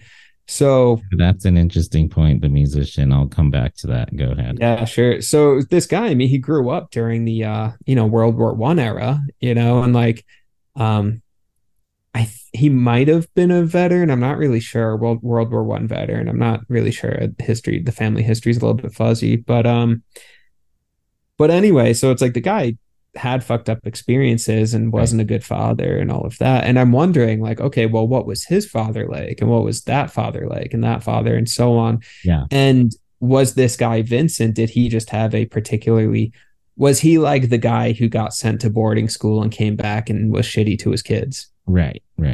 When did that darkness begin in that line in the family, you know? I think it's generational trauma for sure. It's also trauma, the moment, the cultural moment. Right. Or the economy, World War II was around the corner, you know. Yeah, sure. It's interesting too that that those individuals were oftentimes musicians and artists and poets. Like one of my grandpas died working on the railroad.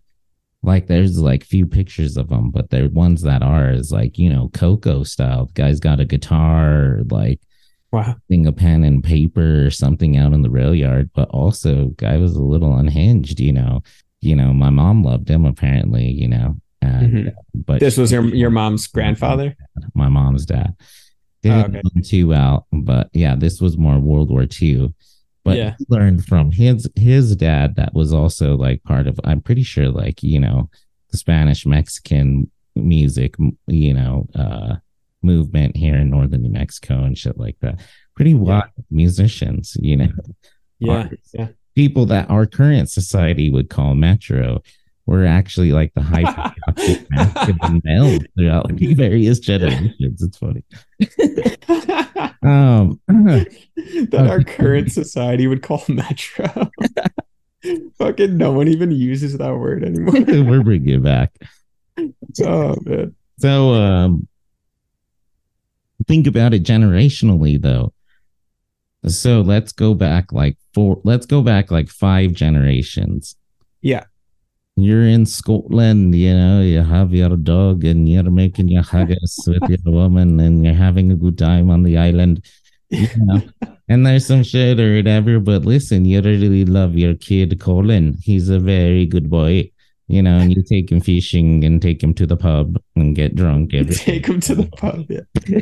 You know, a pretty good dad, whatever, cool. boom, some shit breaks out in the United Kingdom. You know, you jump on a ship, you come over. That dude's still pretty cool. He's a little traumatized, maybe smacks you over the head with his Lucky Charm ring because the shit boat ride from Scotland is really rough. But ultimately, pretty good dad. His son remembers getting smacked up by his dad. Also, then now remembers his dad having to go to gangs in New York and Daniel Day-Lewis the butcher, and they lived in the ghetto, and one they ate like rat souffle and like saw his dad get beat up and his mom, you know. So this guy's pissed off. So he grows older, he has kids. He finally fights to get some sort of little cottage, you know, outside of Pennsylvania. It's really nice for a sweetie Muddy. So they get married, you know, he has kids. That dude's traumatized as fuck. You know, that dude's just beating the shit out of his kid all time. Boom. Where one comes around, that kid is 50 years old. Yeah.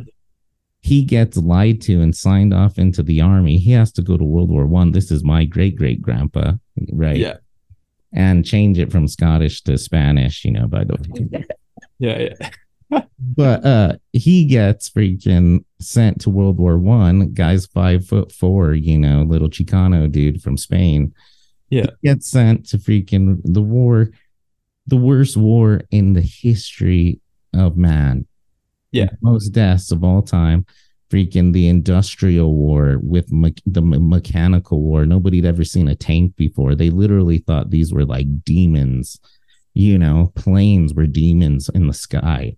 Yeah. In the sky and shit. These villagers, you know, that's Lottie, it's a dragon in the sky. Right. Freaking the fuck really out. Were, just like fucking farmer villagers, just like hanging out in the fields all day with their like weird stories and their donkeys and the horses and wearing like lederhosens and like playing bagpipes, and then get sent into the trenches with fucking planes, and they'd never even seen a plane before, like playing Alp horns. Just or like a tank. Like there's this great scene in this movie that came out about World War I from the a young German soldier's perspective. And he falls in a trench. There's this crazy battle going on. He falls in a trench and a tank drives over the trench. And it's like the first time he's ever seen a tank. And it's so loud and scary, and just like they're in shock. They don't know what to do. They're like in the trench, just like, what the fuck? And they start shooting at it, ding, ding, ding, ricocheting, freaking, you know, you're literally the epitome of fear. Most people you have no idea what's strokes, you know, if adrenaline didn't keep you alive. Yeah. Wild. Man. So go back to parenting. So that war is over.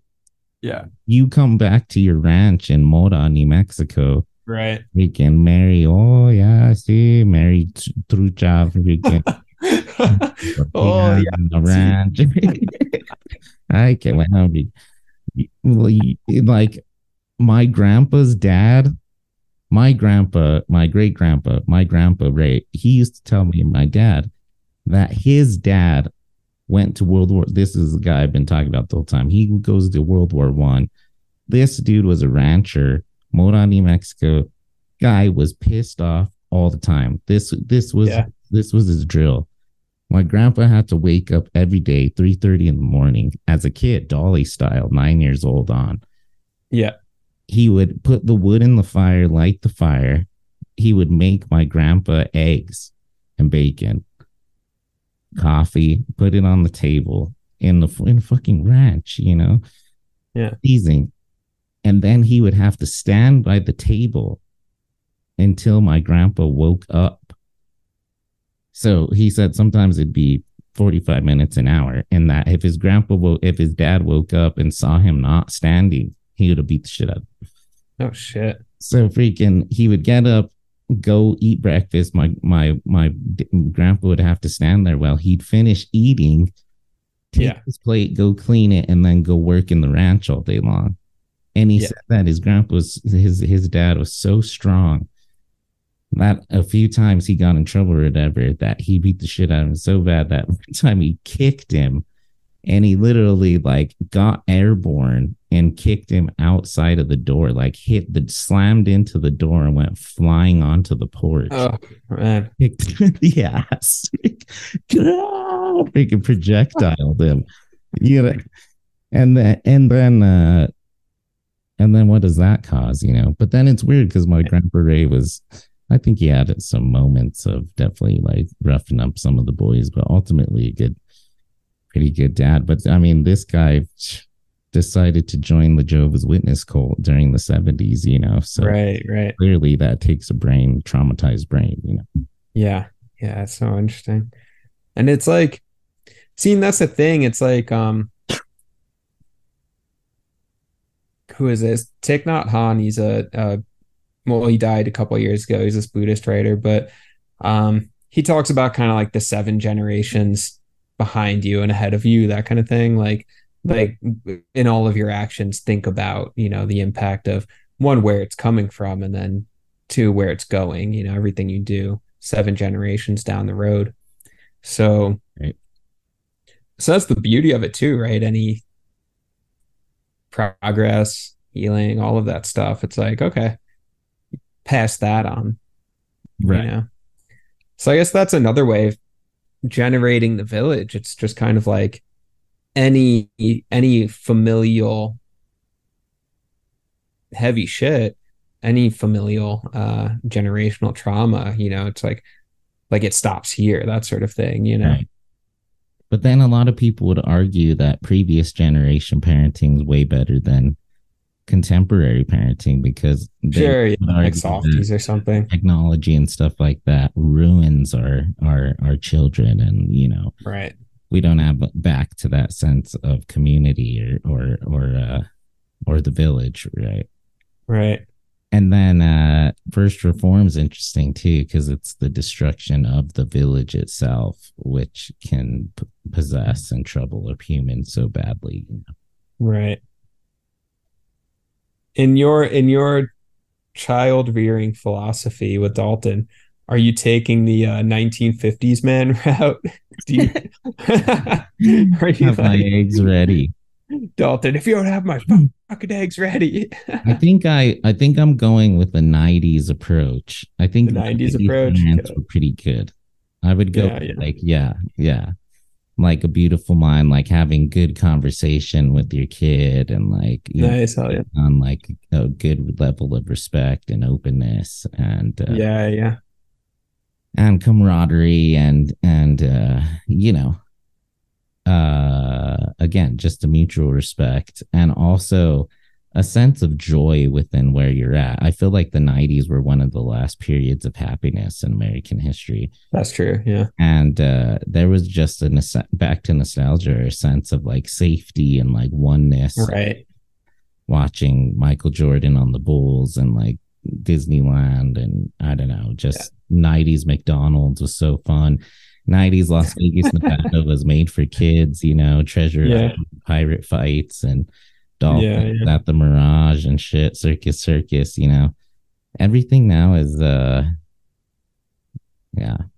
it's changed, you know. So I don't know if that's the right way to go about it, but I think that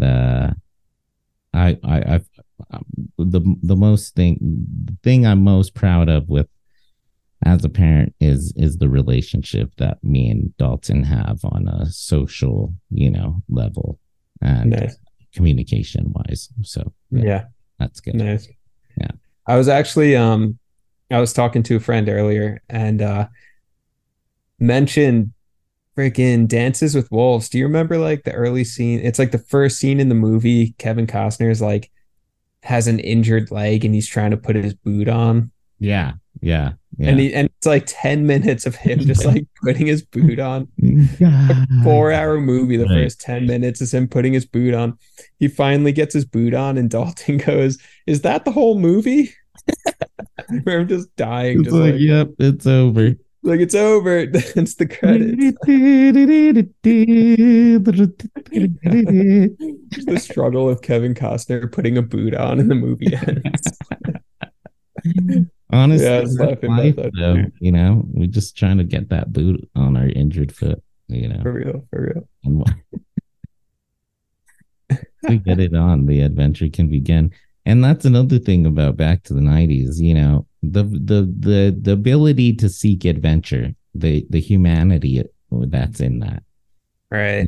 And it may be a privileged position, but the literally the word of privilege is, a privilege to is happiness, Right, and right. access. And Yeah, like I'm very yeah, privileged to have had this right. The experience or something. ability Yeah. to do something. And hopefully we all here's the thing is a lot of scholars they find, oh, privilege this. It's not Right. about taking away privilege. It's about giving privilege to everyone, Yeah. in equal amounts. And Yeah. I don't know, there was just like a vibe within the '90s that was sort of like Yeah. Yeah. tribe almost in a way, an American tribe, football, fucking President Clinton, freaking SNL. I don't know. Sure. Yeah. Bro, I was in Albuquerque once, like years ago, not that long. I feel like it was like 2020 or something. I was going for a run in Albuquerque, just like up and down like Silver Ave there. And I'm pretty sure it was 2020. So I was like, I just need to get outside. I need some exercise. Like been inside, freaking pandemic, Yeah. no one's interacting, and I'm going for a run. And this dude walking down the street, I just like, I'm running and just like cross paths. And when I'm like a block away, he just shouts at me. He goes, "You can't run from your privilege."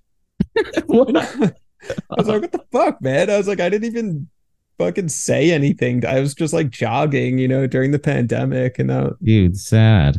hurt my feelings, bro. Bro, this goes back to First Reformed when he's riding the bike with that girl and he's just like, I forgot like the purity and the joy you get from exercise. And Yeah, yeah, exercise is from God, it's a privilege yeah, yeah, to be able to go out and jog, yeah. But then you get this dude that's like, hey, you white piece of shit, fucking keep. Yeah, I was like, what the fuck, man? Like, leave me alone. I was like, you're attacking me, bro. Leave me alone. Right. But I don't know, man. We'll just I feel like, and then the wild thing about the '90s was 1999 was like one of the most beautifully creative years of all time. Art, literature, The Matrix, Goldie right. made, Goldie's made. Oh man. All right, here's a question I've been holding on to. Okay, First Reformed, the title. Who is the first Reformed? What is the first Reformed? I'm pretty sure the church, like in the how it has the like historical marker outside the church. I'm pretty sure the church was like the first Reformed or something. But I like this question. So yeah, if we look at it in like a thriller Ari Aster sort of way, first you get reformed and then madness ensues. First reform, first he got, changed by the sermon of not his own, but the guy. And then madness ensued of suicide, depression, the whole of figuring out about climate change and really the demonic side, theoretically, of humanity, First reformed, then right. Fucking insanity or serenity now, insanity later, Yeah.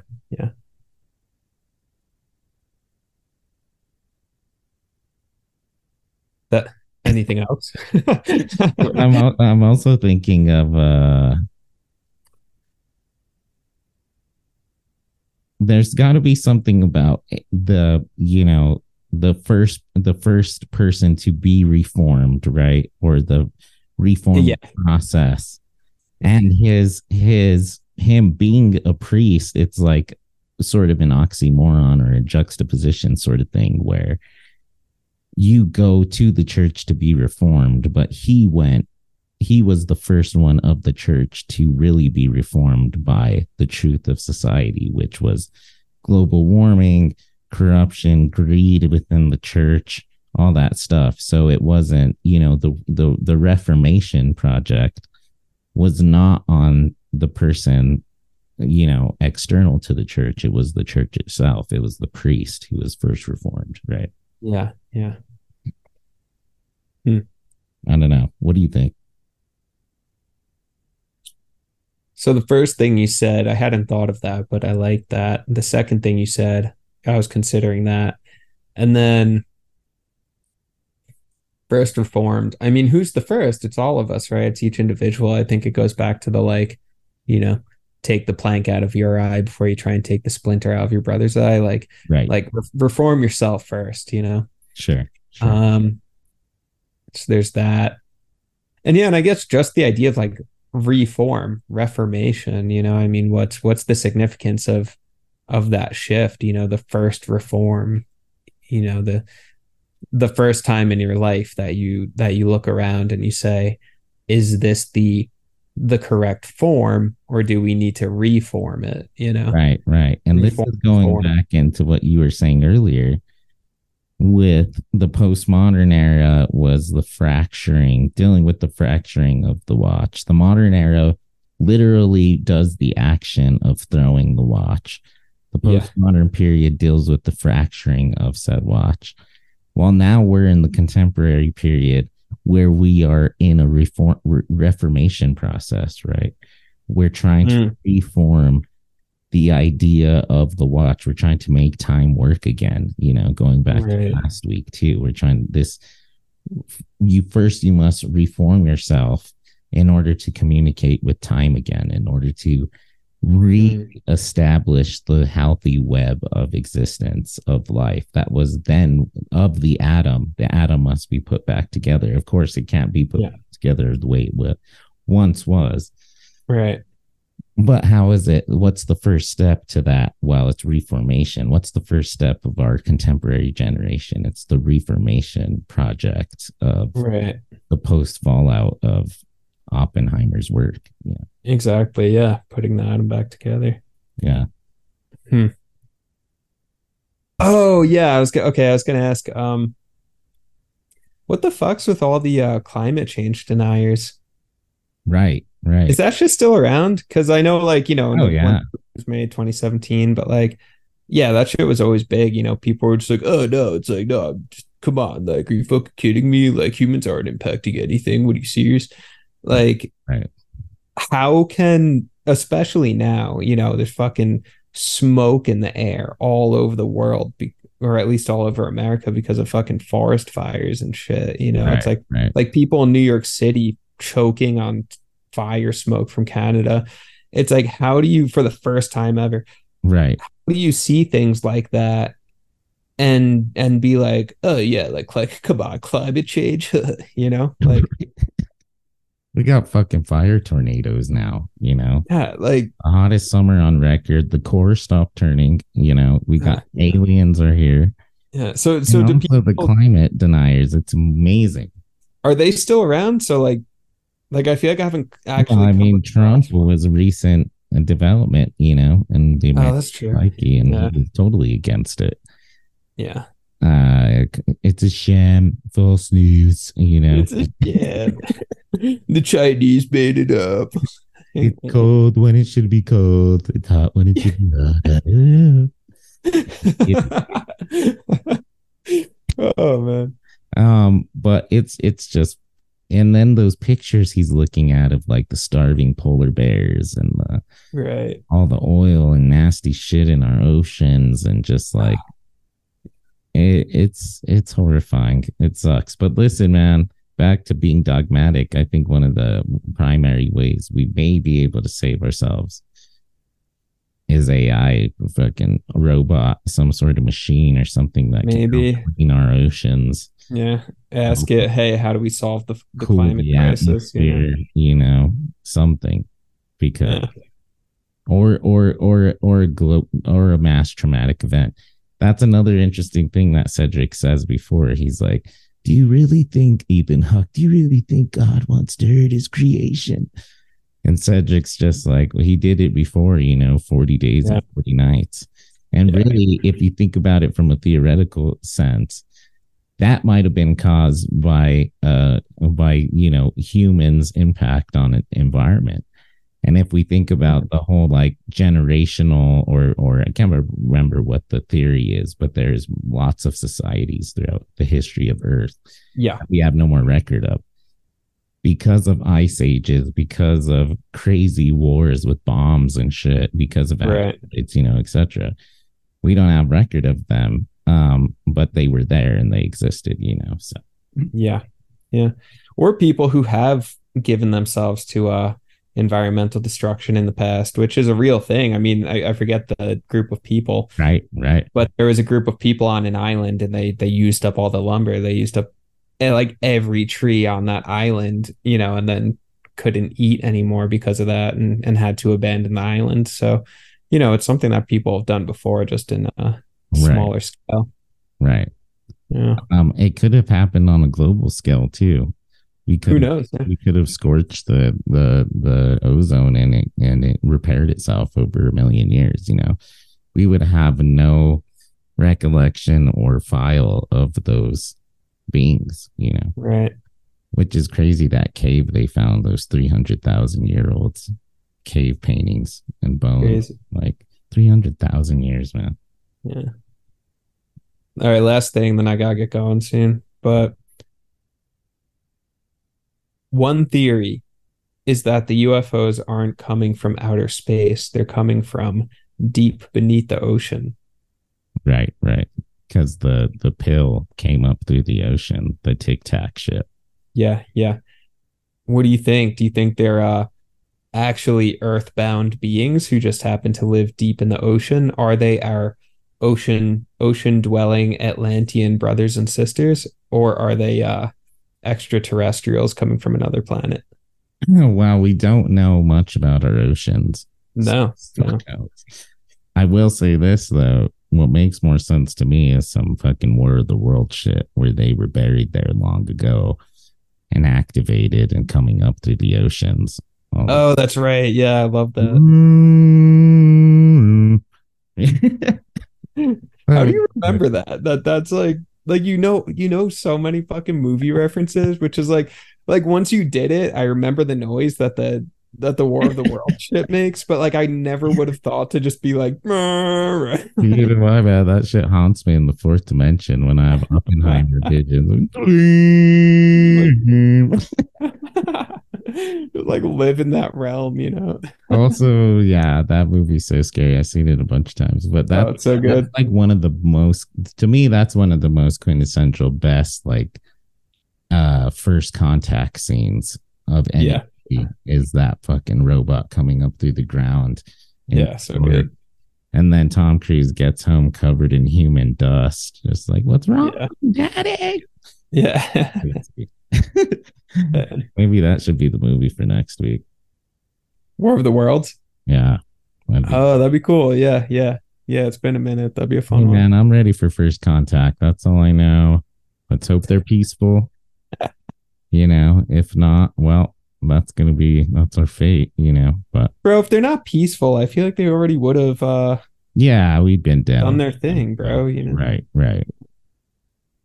Unless they're fucking with us, we're in just one huge gigantic prison with like cancer and stuff, and it's all been cured.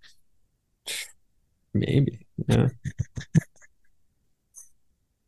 I say they're peaceful, man. They're filming a documentary. Zorberg Attenborough's here. Zorberg.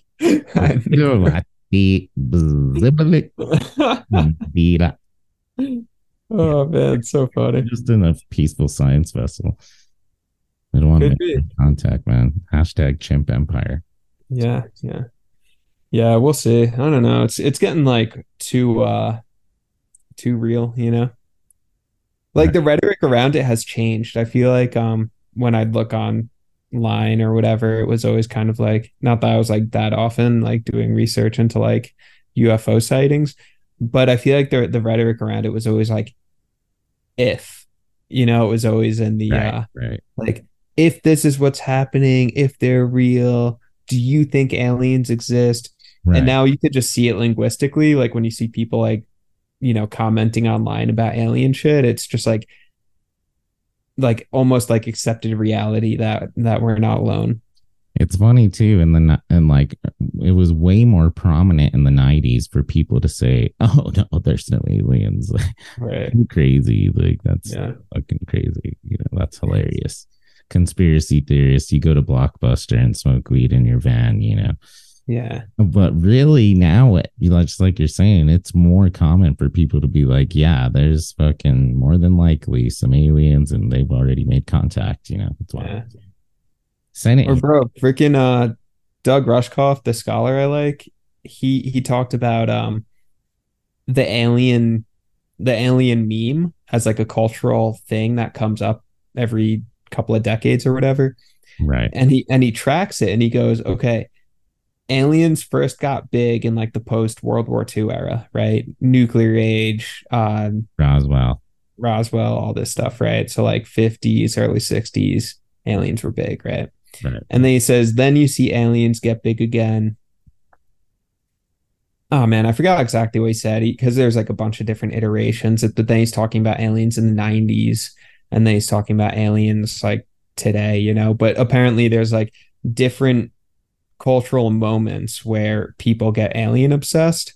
Right. And then Doug Rushkoff, he says, he goes, you can look at like what's going on in the society and in the culture, and it always seems to be during some big cultural technological shift where people then start questioning about aliens, right, you know, right, which is fascinating. If it's just kind of like I don't know. Oh, there's a lot of change lately. Who knows? Aliens, you know? Right. And it's not the first time that there's been like, it's been brought up in a Senate hearing or something like that, you know, in the 50s, I'm sure it was, and in the papers and stuff, you know. That's an interesting thought. I think it would be short-sighted to say that it's just like a fad, like a reoccurring fad. Right. Yeah. Though it would be interesting to pinpoint the points in history when it was a fad and try to investigate why that is. Yeah. You know, was it a moment of escapism, wanting to escape the current reality, or was it being so comfortable with your present reality that you're willing to accept another reality into it, you know, as an integration? The Dark Crystal style. Dark Crystal, yeah. On behalf of the Jareds, thank you for listening. You can reach the show at jaredtojared@gmail.com. We will be back next week, and always remember, wisdom is holding two contradictory truths in our mind, simultaneously, hope and despair. A life without despair is a life without hope. Until next time.